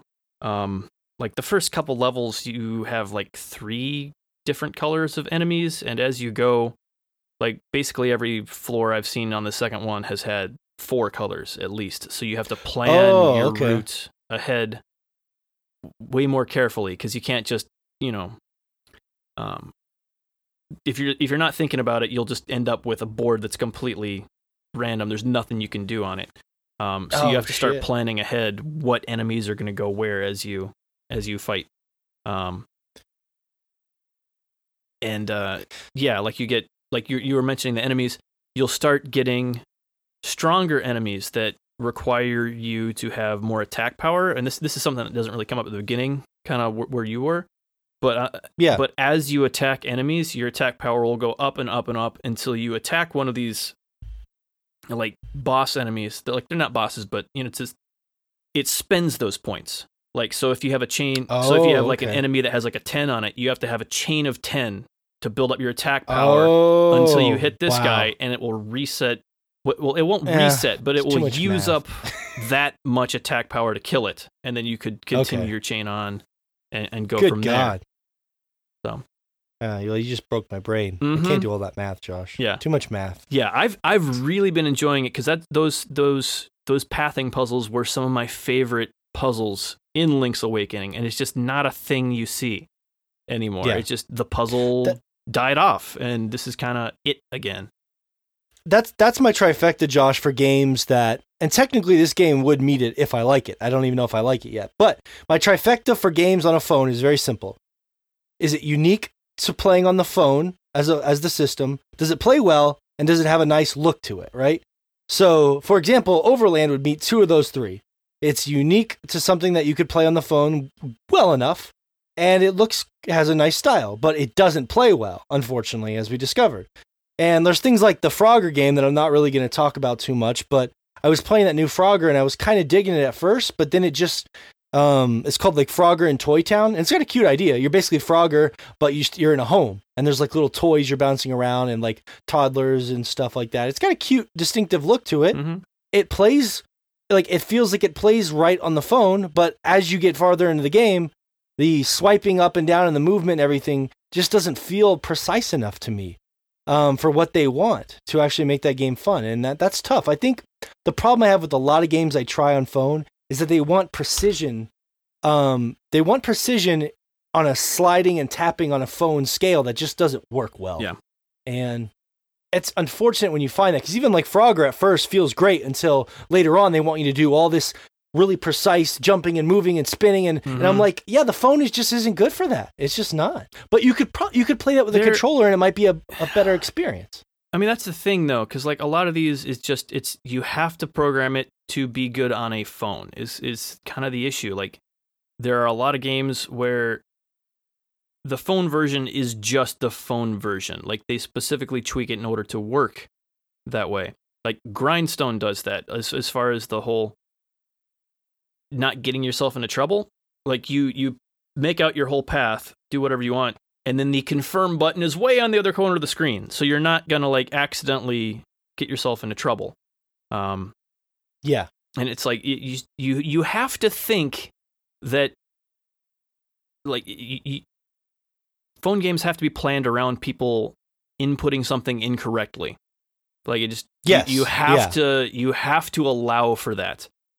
Most of the games, like you're saying, Josh, like the Grindstone or games like Overland, if it was actually like easier to touch, those games work well. You're just touching points, moving things around. Like, you can build gameplay around that simple idea. The reason runners are so popular is because it doesn't take a lot. Like, I was playing Way of the Turtle, and I was having a good time with it, and nothing crazy. I love turtles, but eventually it started to get too intense. Like, you had to like turn direction by swiping left and right, holding the left part of the screen to stop completing. And I was just like, this would be easy as fuck with a controller, but on a phone, I'm not having fun. I'm getting angry. Yeah. So, this Apple Arcade thing, I don't care that, let me rephrase this. It's cool that these all work with a controller. There is value there. but I'm looking for the real value of this Apple Arcade or the games that play well on a phone, because I think that's really the purpose, right? I think so, because I mean the big draw here is that you're not going to be playing a bunch of gotcha games that are trying to steal all your money. Like it's $5 a month, so you're paying for it, but it's not something that will bankrupt you. Like it's curated content. Yeah, you're able to get phone games that are, for the most part, good phone games with a couple issues here and there. But again, I mean, like even if they're not good, they're not dirty. Yes, they're not slimy. Yeah, exactly. None of them are slimy, like you're saying. So like and a lot even of them the ones are that are bad don't feel that good. slimy. Good. Yeah. So exactly. And some of them actually seem like cool ideas. I'm just like, this doesn't play well on the phone, so I can't get down with it. The last one I'll say, and then next week me and Josh will find out maybe a way we can bunch the rest together, because I don't want to bore Shay and Fish to death. But I'll say this: the last one, this is my sleeper. If anyone's out there, you're gonna laugh at me. It's called Fledgling Heroes. Okay. Now I know, Josh, you're probably gonna think this game is not good, but hear me out. It is like Flappy Bird, but I know there's been a lot of Flappy Bird ripoffs. Okay, it's nothing original there, but there's a lot more to it. Okay, so it's got a really cute, distinctive art style for a phone game. The music is not so great. It's kind of forgettable. It kind of reminds me of this show called Puffin' Rock that my daughter watched on Netflix, where I feel like I'm just on Prozac 24/7 and there's puffins everywhere. But they don't require you, if you're OCD like me, you don't have to get every coin in every level. It's a very simple tap the screen to fly, but there's all these interesting mechanics. If you hold it, you can glide, you can bounce on the ground, which is really weird as a bird. But here's the kicker, Josh. I was playing it last night and I recorded this for the private Instagram page, patreon.com/swordchomp if you want to sign up. And after I finished recording it, I got to this second part where I started controlling a little seal. And he controlled completely different than the bird, but it was very simple to control. And I was like, oh my God, there's going to be all these creatures I can play. What if there's like a little baby shark or an octopus? I don't even know. But they all play differently. And the format is sort of like Mario, like, you know, you move around a world map and they have different goals, like bounce off this enemy's head twice, find these treasure chests. It seems like they're keeping up. I'm telling you, this game I think could be a sleeper. It's not the best thing in the world. I'm not trying to overhype it, but I started it as a joke, and then by the end, I was like, okay, this is kind of cute. And then when I started unlocking the other creatures to play with, I was like, wow, they actually took the time to create this game for different animals. So I'm going to stick with it. It's called Fledgling Heroes if you're on. And here's the most important thing. It plays really well on the phone. Now, that's not a surprise because all the Flappy Bird ripoffs, I mean, who hasn't played Flappy Bird back in the day, right? It's that same idea, but they're, you know. Yeah, it was kind of on the tail end of the one-button game movement. Yes, yes. Oddly, one of the more popular ones and one of the worst ones. But yeah, it sounds like this is kind of taking that idea and doing something interesting with it again. So that's it's whimsical, and I was more impressed than a lot of the games I'd played on there. And the thing with Flappy Bird, Josh, is I think it became a thing because it was impossible. It became a thing because it was really fucking hard. Yeah, it was. Yeah, exactly. It was kind of the phone's version of a lot of those old, you know, impossible browser games. Yes, that became the thing. If you could get like anywhere in that game, it was like yeah. So there's nothing weird about this game like that. But if you're out there and you're whatever on the arcade, try Fledgling Heroes and then shoot me a message. Tell me if it's not kind of adorable and surprisingly good. Mm-hmm. And I got some Let's Plays up. Also, I learned that. I can't tell the difference between a toucan or a macaw, so it was a nice biology lesson for me. But a macaw, hey, macaws are cute, and even the story in the game is very minimal and actually really cute for an art direction standpoint. So for whatever reason, that's been a shining gem to me, that in Overland. Now let's talk about it next week, Josh. Let's see if we can find a better way to bunch this stuff together. I know we both have more. Let's talk about the Apple Arcade. It's a really interesting thing, and maybe we can give our thoughts on Apple Arcade as a whole when we spend some more time with it as well, because we played a lot. So that's your Apple Arcade bite the week. Now, let's just talk about Borderlands right now with the poll, as we segue into the polls. Every Monday, you can vote at SwordChomp on Instagram. The polls, we talk about them on the show to round out the podcast in a funny and entertaining way. And we also want to talk a little more Borderlands. So the first poll of the week, I asked the audience. Me and Shay had this theory privately. We were talking about whether we thought more of the mainstream audience would consider Borderlands 3 as like a Game of the Year candidate. And that's not sort of like, oh, mainstream audience, they're dumb, they think. It was just like testing the water to see if maybe, this is a more casual person's Game of the Year. But 70% of our audience said no, this is not Game of the Year material. And that's before Pokemon, Doom, and Death Stranding have even dropped. So it seems like, and I got a lot of messages from people who thought it was laughable that I even brought it up. So I'm like, I'm sorry. Okay, I'm sorry. I was just testing the water, poking the bear, in the micro. But Fish is our Fish. God, I'm so sorry, Fish. Shay is our Borderlands apologist, which is weird. I can't believe those words are coming out of our mouth.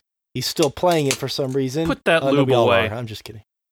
Put that Astral Glide away. Unless you got enough for everybody. Shay, you want to talk a little bit more about Borderlands? The floor is open. Well, first, you didn't say it was a candidate. You said current Game of the Year. You didn't say a candidate for Game of the Year. So I think that's going to skew the poll a little bit within the way you're framing that. Like, if you said if it is up for candidacy of being Game of the Year, I think we would have seen a greater number of people agreeing with that. But saying it's current Game of the Year. Well, let's break that down a little bit. That's interesting, Shay. When you say a candidate for Game of the Year, what does that mean to you? It's in the top 5 Top 5 of the year. It could be Game of the Year. Well, no, let's hold on. I know Josh is laughing, but let's be honest. For some people, a candidate for Game of the Year or in the running for Game of the Year could mean top 2. We do a top 5. A lot of places do a top 10. They would say these are all candidates for Game of the Year. It's a broad category. Do you believe that this would be in a lot of people's top 5? Let me just ask you that. I don't really think it needs to be a specific number. I'm just saying that specifically that it's available to be considered for being Game of the Year. Well, everything's available for being considered. I don't even know what you're trying to say right now. What are you trying to say? What I'm trying to say is I don't think that a lot of people would put this in their top 3. You just asked about top 5. What is going on? I'm trying to narrow it down for you because I asked you about top fuck right now. I asked you about top 5 and you looked at me like I was on drugs. No, so I tried to narrow it down for you. This is fucking awkward. No, like the whole point of this was like us talking about basically. I was saying it would be considered by some people to be up there for Game of the Year. Not necessarily it is their Game of the Year, but it's going to be in contention. Like, some people are going to have it on their list. Like, when they're looking at their list at the end of the year, they're going to be like, oh yeah, Borderlands 3 did come out. It was a really good game. It's going to be circling in that conversation. Am I going to think it's the top 2 or the top 3 or the top 5 or the top 10 or the top 20? I don't know. I don't care. Like you just said, everybody's different and has their own list. I'm just saying, when people are sitting down to make their end of the year Game of the Year list, it's going to be up there in that conversation is all I was saying. Okay. This is what happened. I'll clear the air right here and then we can stomp this for good. We did a poll on our patron VIP page and we asked our VIP patrons exclusively what their games of the year were. And weirdly enough, of all the people that responded, I only got 3 answers. Okay? Now this is just so far. And we haven't talked about this publicly on the show, so I guess this is a good jumpstart. I only got 3 answers from everyone in our patron VIP that responded, believe it or not. I grouped them all together. The 3 answers were this: Resident Evil 2, Control. Josh, don't scoff at that. Come on. It didn't come out this year. It came out in the 90s. Oh, good. The Resident Evil 2 remake, Control, don't mind, and Fire Emblem. Those were the only games that people responded back at all, period. There was one that had a tie with Astral Chain. But other than that, and I had a good amount of votes coming back for doubles and duplicates on all those. So and then I talked to Shay about it, and he was like, I think Borderlands 3 will also come back as people's Game of the Year. It's going to be on there as well. And so will Outer Worlds. And I said, I think so. It didn't get any Patreon votes. So I was under the impression that you thought maybe that there's people that were going to be fighting for Game of the Year for Borderlands. I do think some people are going to have it on their Game of the Year list, to be honest with you. But I mean, that's such a blanketed statement. I'm sure there are people that are going to have Ape Out as their Game of the Year. I'm sure there are going to be people that have, what's another game that came out this year?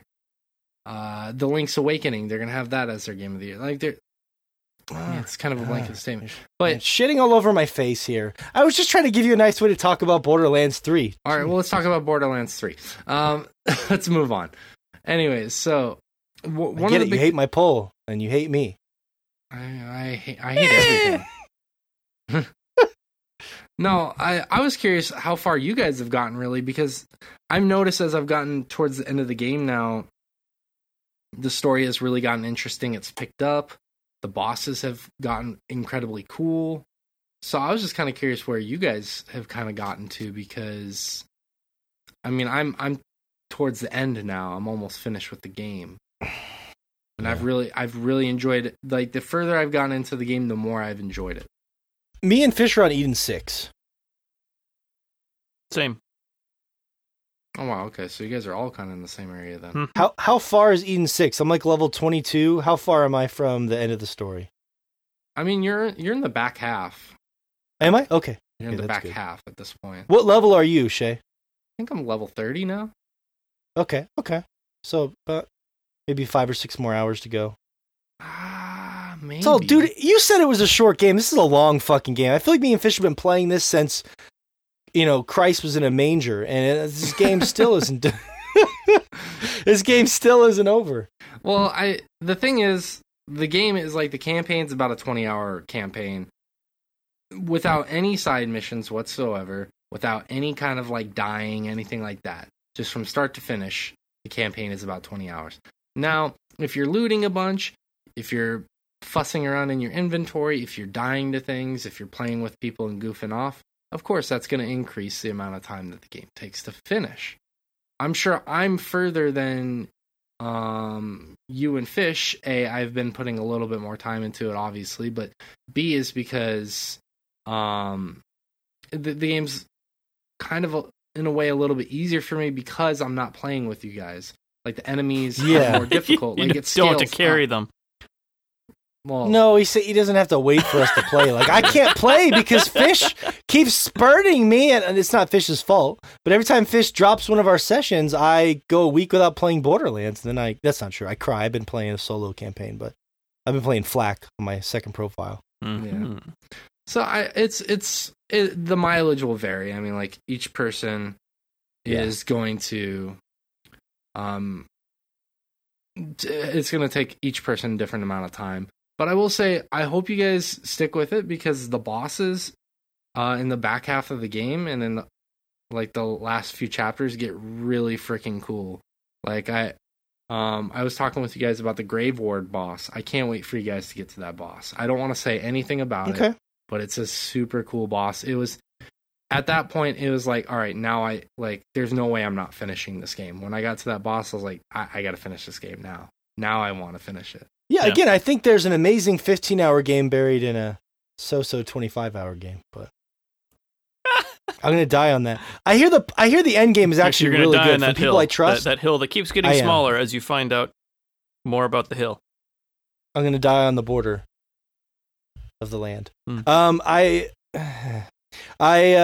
you stopped at your own joke. I'm glad you stopped at your own shit joke. I found out from a trusted source that the end of the game gets really interesting. Like, you can do side quests in Mayhem mode, which is like their version of Diablo's level scaling. So you can increase the difficulty to get better loot.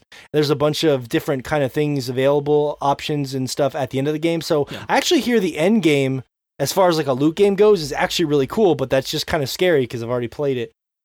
But here's the thing. Borderlands is lucky. It came at a good time. I'm caught up more than you guys are, so it's not stressful for me. I mean, I played... It came out the busiest time of the year. There's nothing in October that anyone's wanting to play right now. Luigi's Mansion 3. And when does that come out? October 31st. Outer Worlds, that comes out October 25th. Okay, so that's an entire month away. That's my point. Like, from middle of September till middle of October, end of October, it's mostly dead as far as AAA Link's games Awakening came out, which Fish has kind of played, and Josh has kind of played. The Sojourn came out at the end of September, which none of us have played. It's not moving the needle. My dick needle. It's not moving. Your dick needle, yeah. That's fair. Look, that's my opinion. I'm dying on it. I'm just saying that I think for them it came out at a good time because it's kind of quiet and November is going to be crazy. The end of October has some action, but this is a long game. I just feel like the timing was good. That's all I'm saying. I think it was better that it came out at the end of September, yeah, or towards the end of September. Well, no, it actually didn't even come out. Middle. Sorry, middle of September, yeah. Yeah. If it had came out at the end of September, I think that would have probably been a better time, but it is what it is. I mean, well, here's the fucked up thing. This is the only game all year that I think all of us have played and are still playing, and it's not even that amazing. It's Katana look. Zero. I like the. Okay, that's true. That's true. You found a Fire loophole. Emblem. Goddamn. Have you really been playing Fire Emblem? Or are you messing with I've been me? playing a little, not a lot, but as soon as I finish Borderlands, Fire Emblem's next.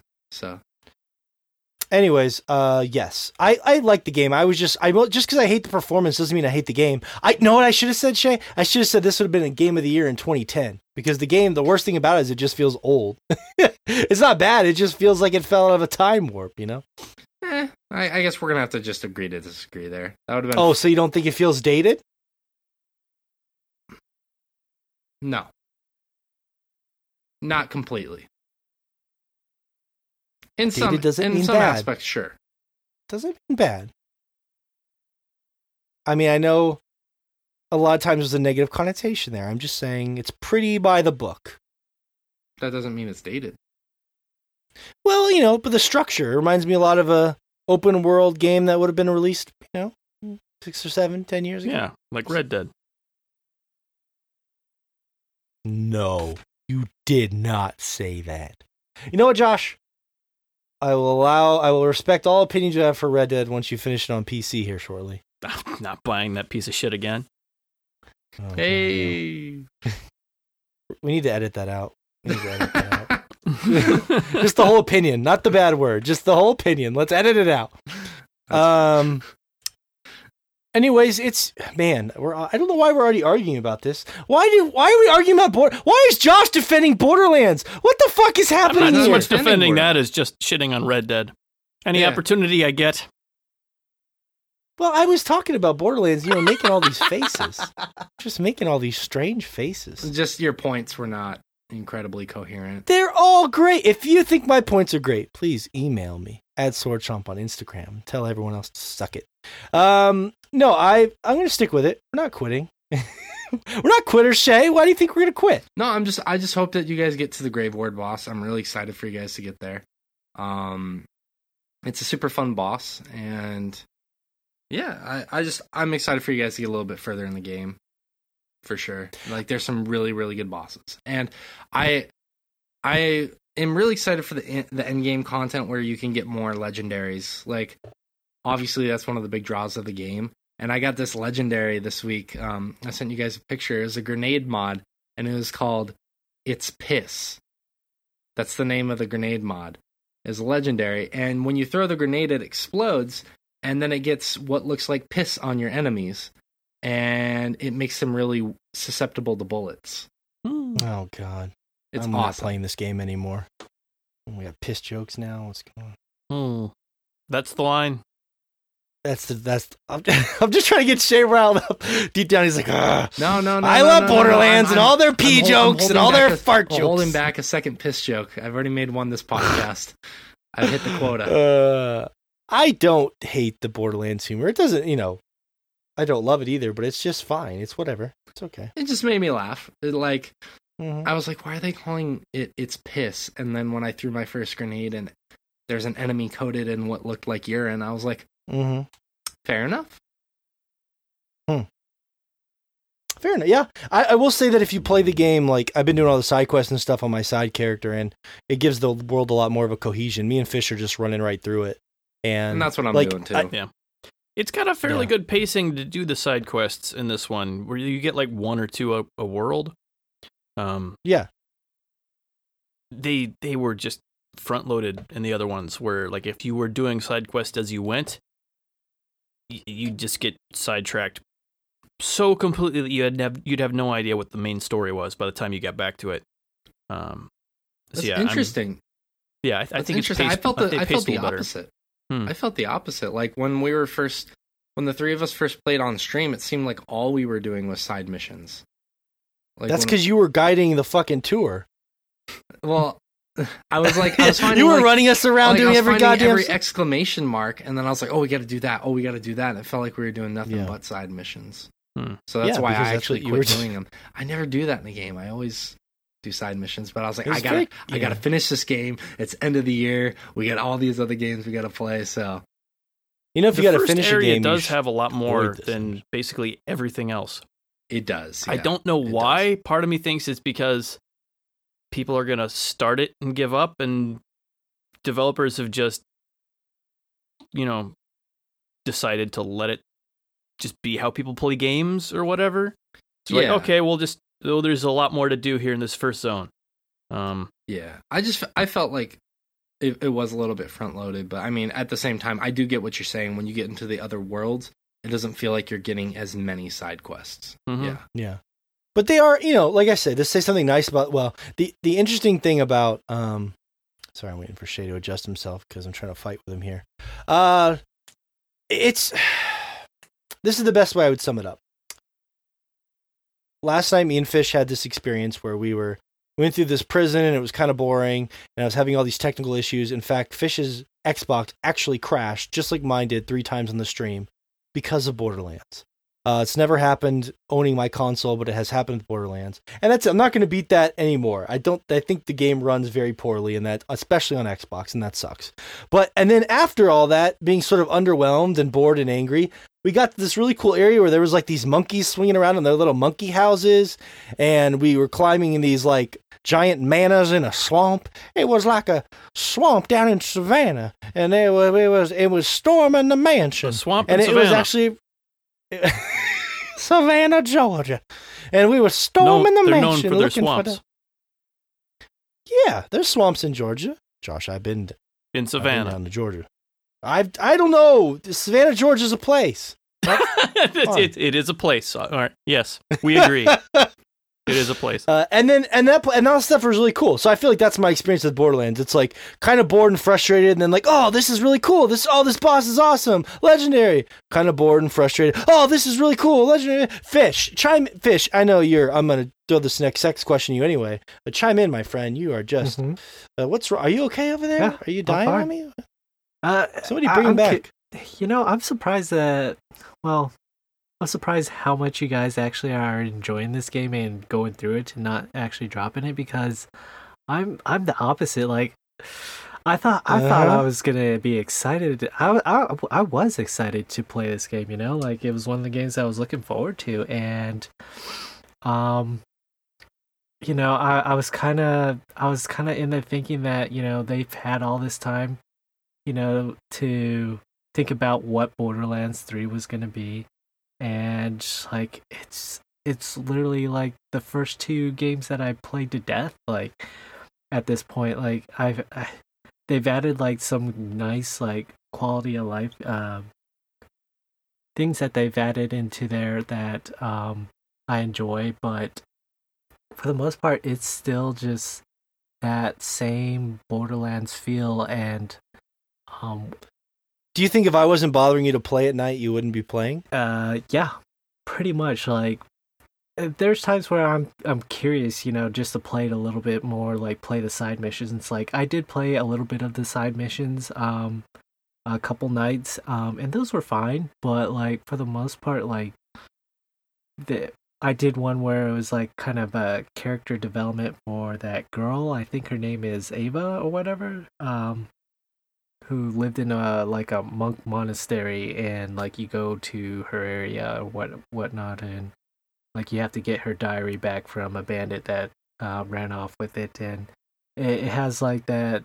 It has like your typical obnoxious type of Borderlands humor to it, and like it wasn't like sticking with me. It was just I felt like I was just going through the motions at this point in this game, and it wasn't that interesting. It was just almost mindless for me, which sucks. Like I wish I could enjoy it more, but like right now, like the only fun I'm really having with this game is like playing with you, Morgan, and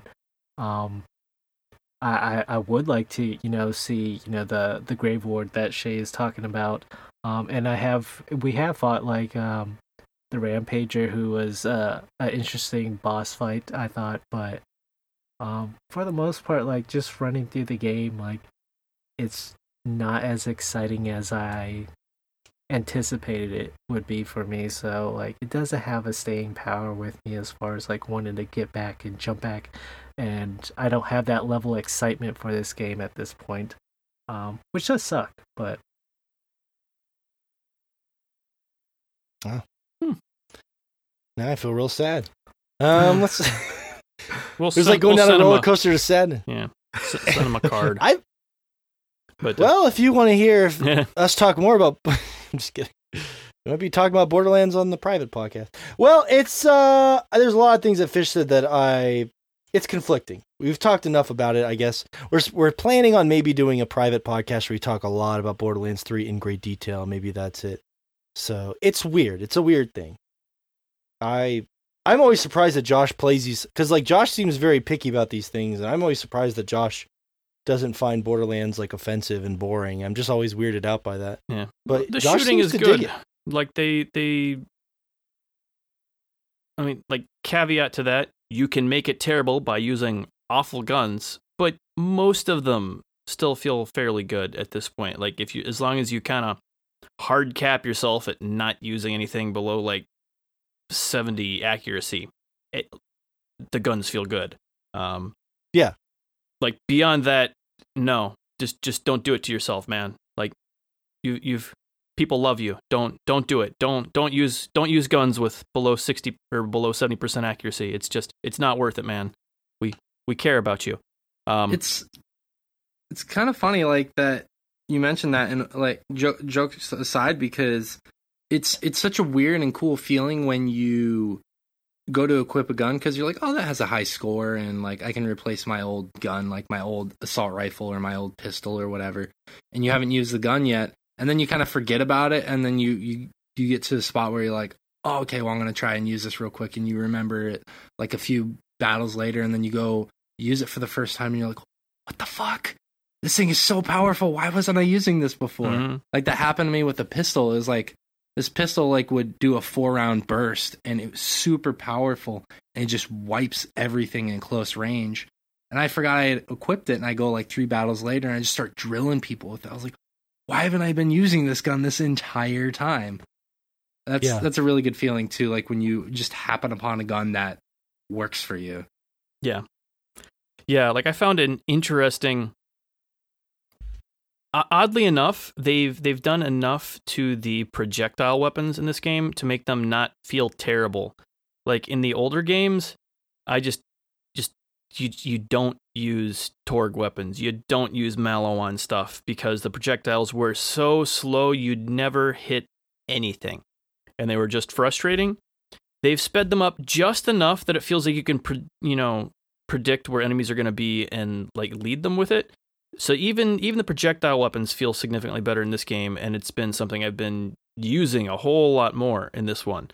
That's true. Mm-hmm. I actually remember that from the first one. They were super clunky. Yeah. Yeah, like super clunky.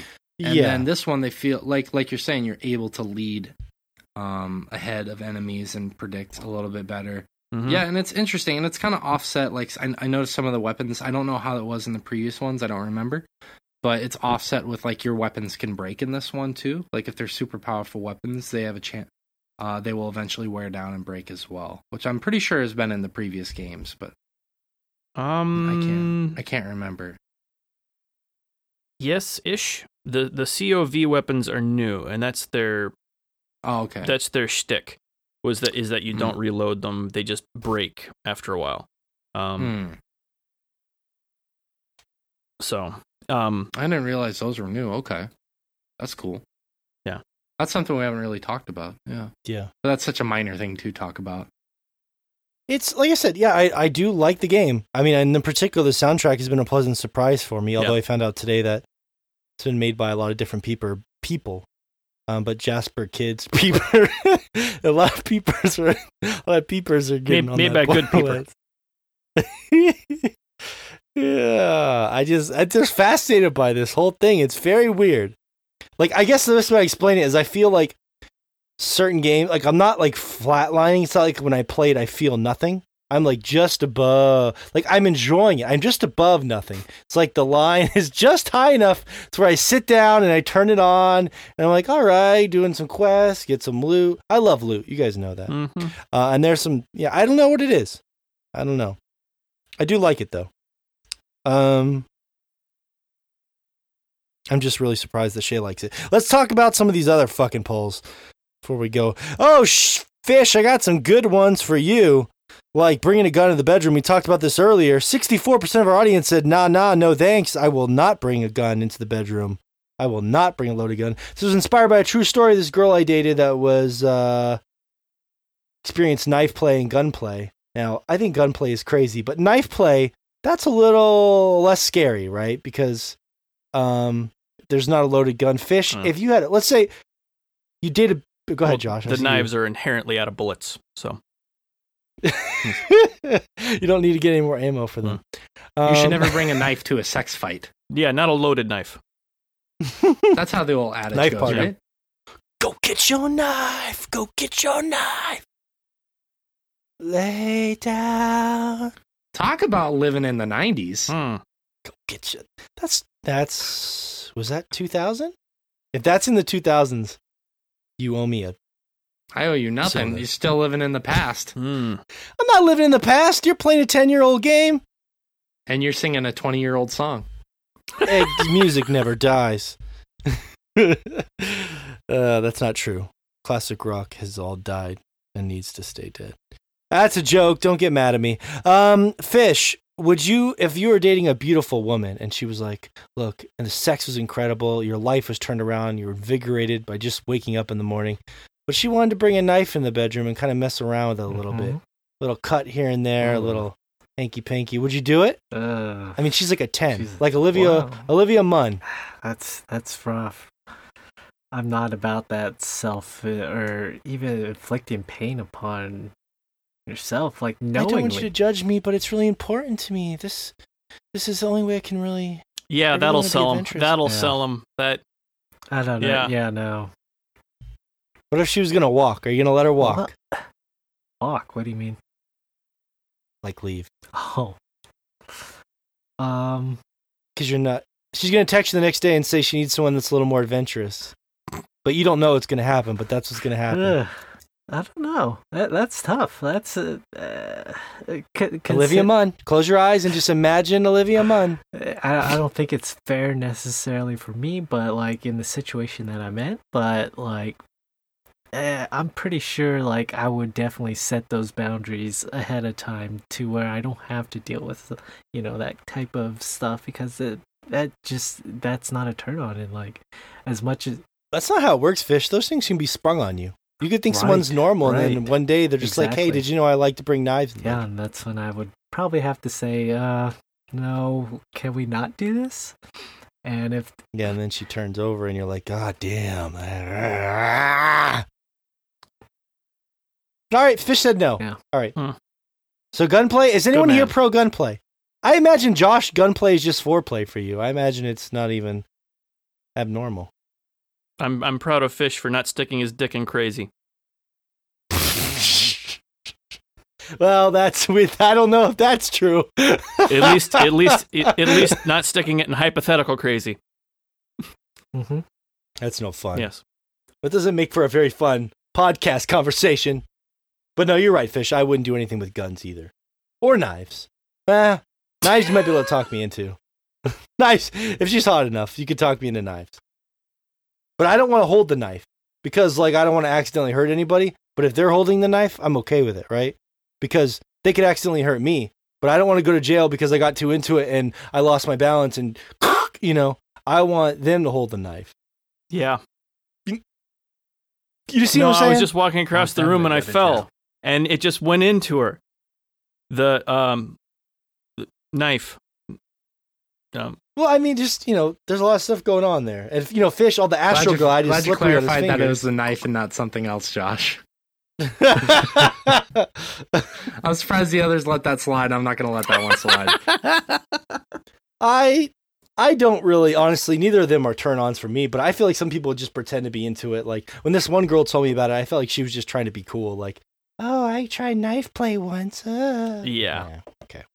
Sure. Whatever. But it was too late. Is love a social construct?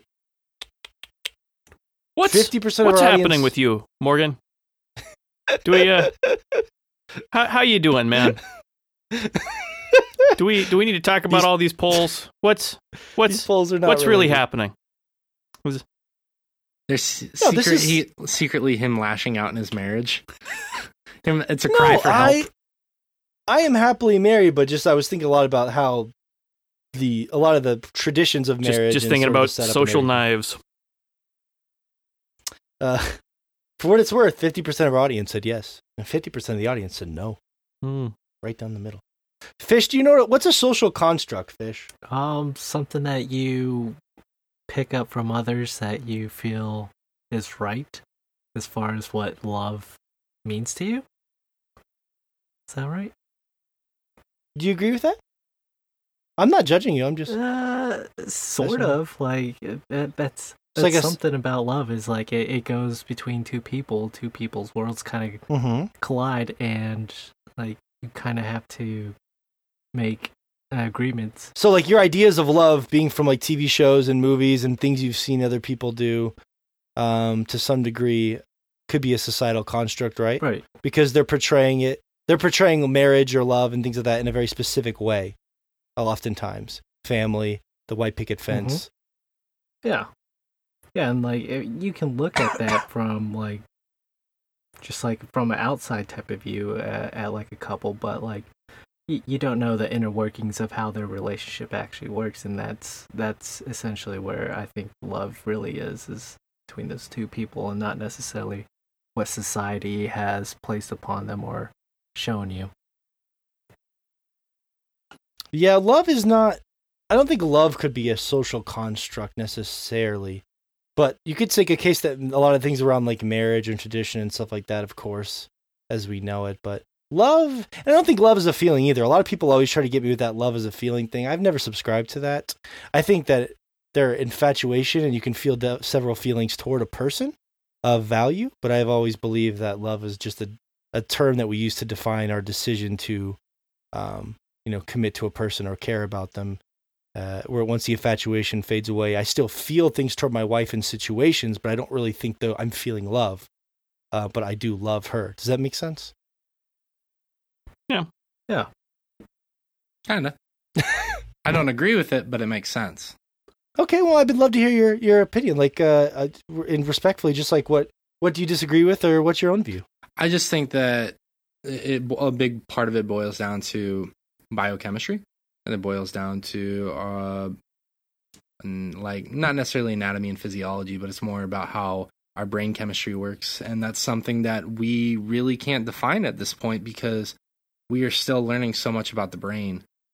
For me to sit here and say definitively it's this, I couldn't do that. But in my own opinion, I think that a large part of it hinders on our brain chemistry and our experiences, and at that point, it allows us to define it in our own terms. And some people, it's easier to have that definition given to us or them, whomever, by someone else. And if that's through media, if that's through society, if that's through movies, whatever the case may be, however it's defined for you, so it's easier for you to understand, that's perfectly acceptable for yourself, Now, if you are like projecting that love upon someone else, as long as you're doing it in a healthy way, as long as you're doing it in a way to where you clean up after you project your love.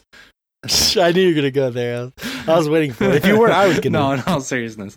Sorry, I had to throw that in there.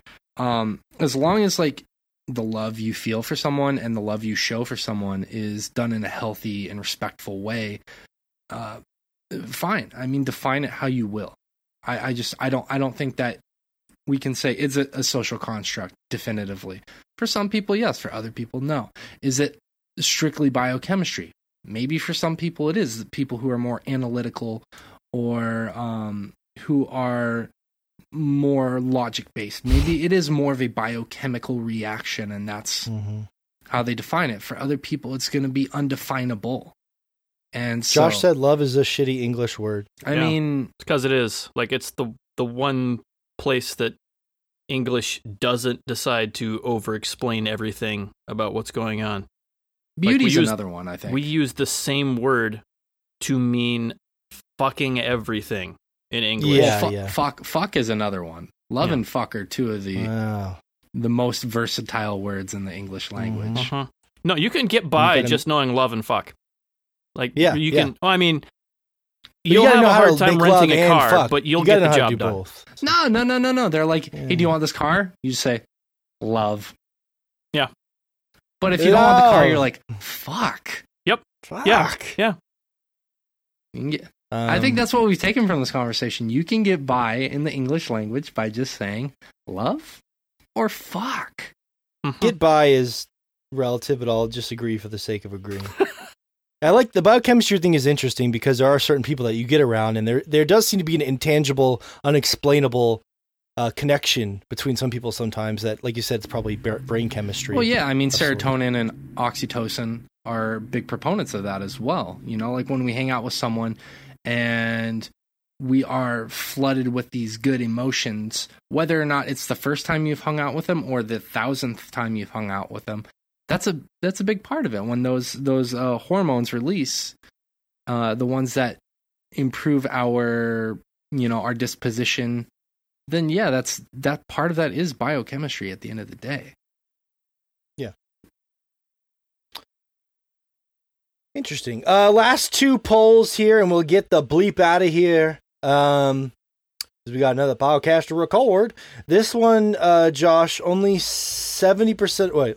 Only 30% of our audience is actually interested in the Apple Arcade. Part of that could just be the Apple bias, but people don't seem as interested in it right now. Mm-hmm. But again, if you don't really have an Apple phone or an Apple product, it's not an option. So it's exclusive. It probably would have been worth like limiting that to people who, could partake. Yeah, well, I was trying to give them the benefit of the doubt. If you don't have an Apple product, and you're still voting, saying, I don't know. Yeah, no, I'm not interested. Well, yeah, thanks for that input. Mm-hmm. Senor. It just sucks, man. I want to be able to access it on my Zune, but I can't play any games on there. Well, how about this? Quick answers. Fish, are you interested in the Apple Arcade? Yeah. Okay. Shay, are you interested in the Apple Arcade? No. All right. Last question. This one is mostly for everyone, but Fish in particular. Bringing you home, Fish. We're bringing you home strong. Monster Hunter Iceborne is probably awesome, but it released at the worst time of the year. Too much good shit to play. It released a little while back. Monster Hunter Iceborne, 87% of our audience said, there's just too much else to play. Yeah. No, I kind of agree with that. Like, me personally, I would love to play. Such a bad time. The week before, week before another game came out at the best possible time. Odd how that can happen. Yeah, weird. Well, I mean, look, Fish is playing that other game instead of the other game. Weird. Get out of here! Get out of here! Odd how that can happen. Yeah, that's weird, right, Fish? Very weird, yeah, indeed. Hold on. Let me find the release. Let me see. Yeah. What's the release date for Monster Hunter? It was the week Iceborne? before. What? Fish has been too busy playing Borderlands. Trying to do anything I can here to stay afloat. Let's see. September 6th. Yeah, I guess Just slightly the week before. Maybe it seems like it because you need such a time commitment to get into that game. I feel like you need like a month or so. But yes, to be fair, I do. That does sort of make me feel hypocritical about my own argument. It's rare that you admit your flaws, my friend. I'm glad we got there. I have to admit it. It's only fair. All's fair in love and war. Oh, all's fair in. I don't know. Didn't have anything witty to add to that. So Fish agrees and hasn't been chiming in, so I guess you don't have really anything to add to it, except he's very sad. I'll talk for Fish. Fish is very sad that he cannot... the thing is, like, my save file is actually on PlayStation, so like I could, even if I wanted to experience it, like I would have to put in 30 hours into Monster Hunter to even get to that content. Ouch. So, yeah. So I mean, that's not feasible. Exactly. So like there's even more amounting as far as like time commitment goes there, for me at least. Like that's why. Maybe later next year when things slow down, me and you have some time, we can go through it, because I have it on Xbox too, and I'd be happy to go through it again. But if you end up picking up a PlayStation of some kind for The Last of Death Us Stranding. or exactly. So like I could always wait out for that, but I mean, I guess what I was trying to say with that poll is that it feels like nobody's really talking about Iceborne, right, Fish? But Monster Hunter, when it released, everyone was talking about it. Yes, and that's understandable. Like, it's more for the hardcore fans of the series right at this point, because it's been over a year. But it's just, it is a big DLC. It's a big expansion to the world. There's a lot more monsters to it. Like, all that sounds great to me, and like they've added like mounts and all these cool things, different stuff, little things to the game that really enhances it, and looks like it just almost breathes in a little bit fresh air to a very much beloved game of mine. It is just DLC essentially, so it's not a brand new Monster Hunter World experience, but it pretty damn close, considering it is all about the monsters, and it is a whole new area with all new monsters that you get to play against. It's just a higher ranks of these monsters, so you have to play at a higher level. So there's a lot of time commitment there, for sure. This conversation reminds me, as we close the show here, me and Fish were talking about Destiny 2 the other day, because it's free to play now. You can get base Destiny all the way up to the new content for free. Sadly no crossplay, which is bullshit. And I was like showing Fish this new article, and I was really interested in it, except when I read the article from Forbes, they were talking about how it was almost all recycled content again. And I was like, but the fans didn't seem that upset about it. And I was like, what? Even the guy in the article was like, who cares? It's recycled, but I'm still loving it. And I told Fish, I was like, that's a killer for me, man. It says, I've seen a measure of complaining about how Shadowkeep is the most recycled bit of content Destiny has ever done. And while technically that's true, I find myself not caring. When that is the first line I read, and Fish being the brilliant man he is, was like, hey, that sounds like a promising for me. I haven't played Destiny in a year now, and I'd be surprised if I felt bored. Well, the thing is, though, Morgan, there's been over 4 DLC packs that came out since the last time we played. Yeah, so like, what if they're just reusing stuff from those DLCs that we missed? It'd still be a brand new experience for at least me. I think that was the idea really with this one. Like, let's have new stuff, but since the user base is opening up a lot more, at least I sure hope, like, if the next one comes out and it's more recycled stuff, then like, we're done, guys. Like, just pack it up, go home. Like, stop. Well, free to play is not really a good step, I don't think. No. It can't say good things. Is it not? I mean, like, to me, I know it sounds dirty, but when I think of Destiny as a free to play game, it feels a little dirtier to me. Maybe I'll take back. It's the best step they could make. They've been trying to shovel, premium, silver. Like, come buy these skins and crap. They've been trying to do that since the game came out. So, like, it's a good idea. Like, they may as well have gone free to play forever ago. Right. I know. But WoW's not even free to play yet. Yeah. WoW's been still charging money for 17 years. But what about StarCraft? They refused. Look at StarCraft 2. Like, they've gone free to play with almost expansions. All their other That's games. True. That's true. Yeah.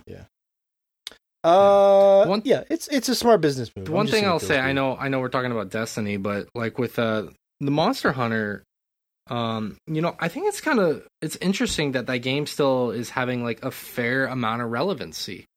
Like, a lot of people are still playing it, because most of the games that have a lot of legs right now are like shooters or they're MMOs. So it's like, I don't know.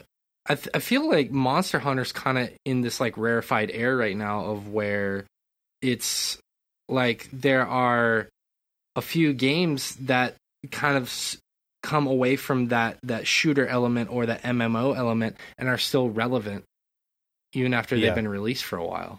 So it's interesting because Destiny is a shooter, so naturally it's going to have a little bit longer legs. Mm-hmm. But with something like Monster Hunter, it's interesting that it's been able to stay as popular as long as it has. Well, the thing is, though, in Japan, like, that is the game to play, or it's far more popular in Japan, like, so... Absolutely. Like, I assume Shay was talking about America, right? I presume. Maybe. I mean, but I mean, in general, man. But I mean, like, I get the point. Yeah. Yeah. It is in rarefied air, I agree. But I will say 80% of our audience did say that they're not currently playing it because they're too busy. Right. But I think it's one of those games though, like where it's like, I've seen so many people be like really excited for Iceborne and saying I want to get back to it, but there's too many other new games right now. It's not that like they truly are excited for it and want to get back to it. Mm-hmm. The amount of people that actually do it, is it's probably less than because that's how people are. Like I think it's more geared towards the hardcore people that'll definitely want to jump on that. Who enjoy jumping on to that game, playing it for a couple hours, killing a few hunts. If they want to play Iceborne right now more than Borderlands or Control, and even in November, then they're fucking hardcore. Right. I love Monster Hunter, but come on now. That's fair. Anyways, Fish, I was just highlighting your joke because Fish mentioned he was like, remember when we used to run? Remember when Destiny had us running backwards through the same levels? And we were kind of joking about how we get that new Destiny DLC and it was just going back to the same level but backwards. That's when Destiny lost me. And Fish was happy about it. He was like, good memories, baby. Good memories. I was laughing dead. Fish was the best. Still laughing now about that. I miss Fish's Destiny cracked out ways. They were kind of funny. Mm-hmm. Although he did drive me crazy. So I say I miss him, but at the time I'm pretty sure I gave him shit for him. So damned if you do, damned if you don't, Fish. I'm sorry.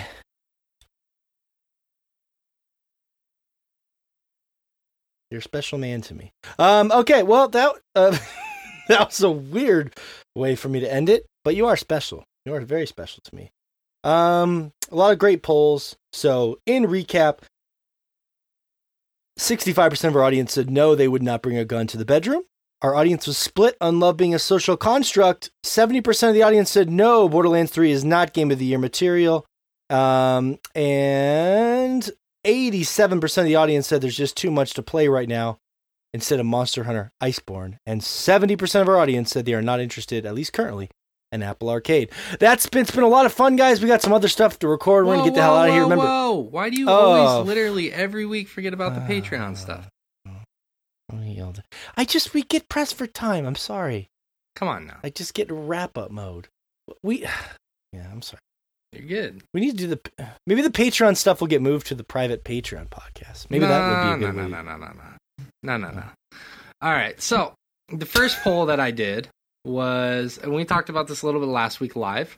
We give Fish a lot of shit on this podcast. A lot. We love you, Fish. We also give you way too much shit sometimes. So I asked the fans, do we give Fish too much shit on the show or is it enjoyable? 9 people said cut Fish some slack. God damn it. Wow. God damn you, Morgan. No, I'm just kidding. They didn't say that part. And then 7 people said let the ribbing continue. That's almost a 50-50 split. Ribbed for your pleasure. That's right. But just going to repeat that from last week, huh? Yeah, that's what I said. I said we talked about it live. Yes, but but the joke. Oh, we're repeating the joke. Yeah. That's true. Did I say that last week? I did, yeah. Last week. Hey. Stuck in a time capsule of being so hilarious. Merch designs, we rolled out our store. By the way, if you're interested in wearing some of our wares, our awesome items, you can go to redbubble.com/people/swordchomp.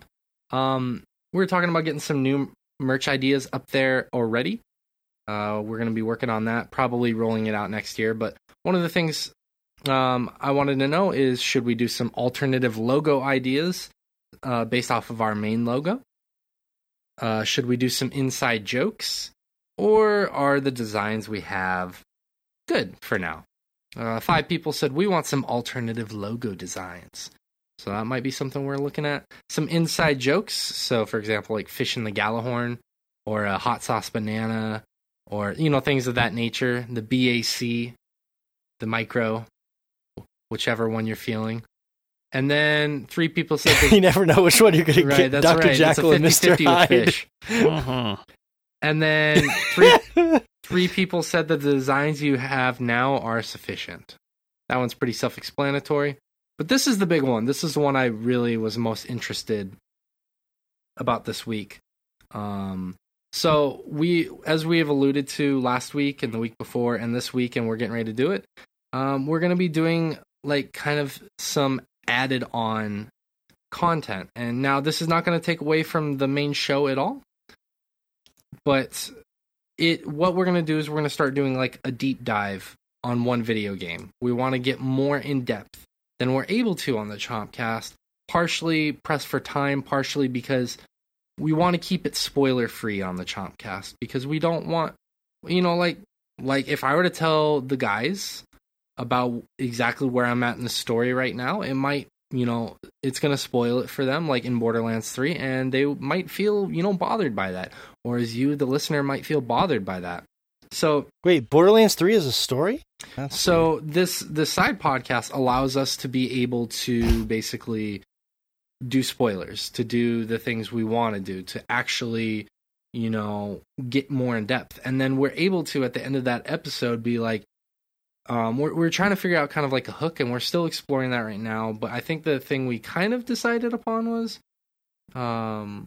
basically, instead of like a rating system, we would be like, do we recommend this game or do we not recommend this game? So, for example, the next one we do, not this one, but the following one, we're going to talk about Borderlands 3. We're going to sit down and we're going to each individually say, is this a game we recommend that you buy and play, or is this a game we don't recommend? So, yeah. So a recommend or not recommend kind of scenario. But anyways, so the big question is, should we give it a new title? Should it become its own show? What have you? Or should it be an extension of the Chompcast? And we were at 7 votes apiece, split right down the middle. Half the people thought it should be a new show with a new title. The other half thought it should just be an extension. With our buddy Hakuna saying, you should make it an extension. Don't name it something else and spread yourselves too thin.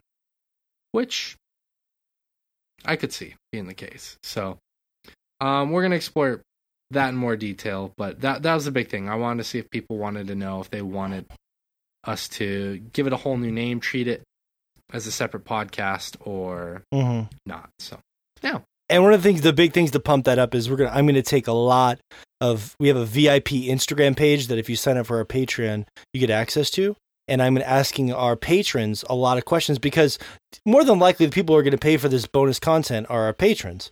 So I want them to be a big part of this show, even more so than the Chompcast. So it's going to feel like a private little family show. It's going to feel like a podcast for just you and your own little family. That's right. For sure. Sword Chomp. For sure. Yeah. So along with that Patreon, one thing we started 2 months ago, and I'm sure you guys know about this point, but if you're a new listener and you've hung out this long in the show, every month we do a word of the month. And basically it's 1 month or one word that we pick for every month that we somehow slip in magically into the show. You have no idea what word it's going to be, but it usually sticks out a little bit. I try and make it stick out a little bit, not too much. That's what she said. And I try and make the word stick out a little bit. That way, it's not like, oh, is the word the? Like it's something that is a little bit peculiar. And the benefit is, if you message us or you email us and you're the first person to have done that for the month, you win the word of the month contest, and basically you get access to our free up to our free $5 tier on Patreon, which allows you to access to the VIP page on Instagram. It allows you access to the end of the month shout outs that we do. And it also allows you access to the Patreon polls that I do every week.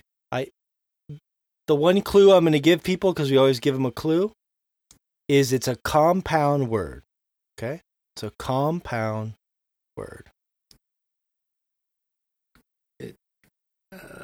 It's not a compound word. It's 2 words. It's not 2 words.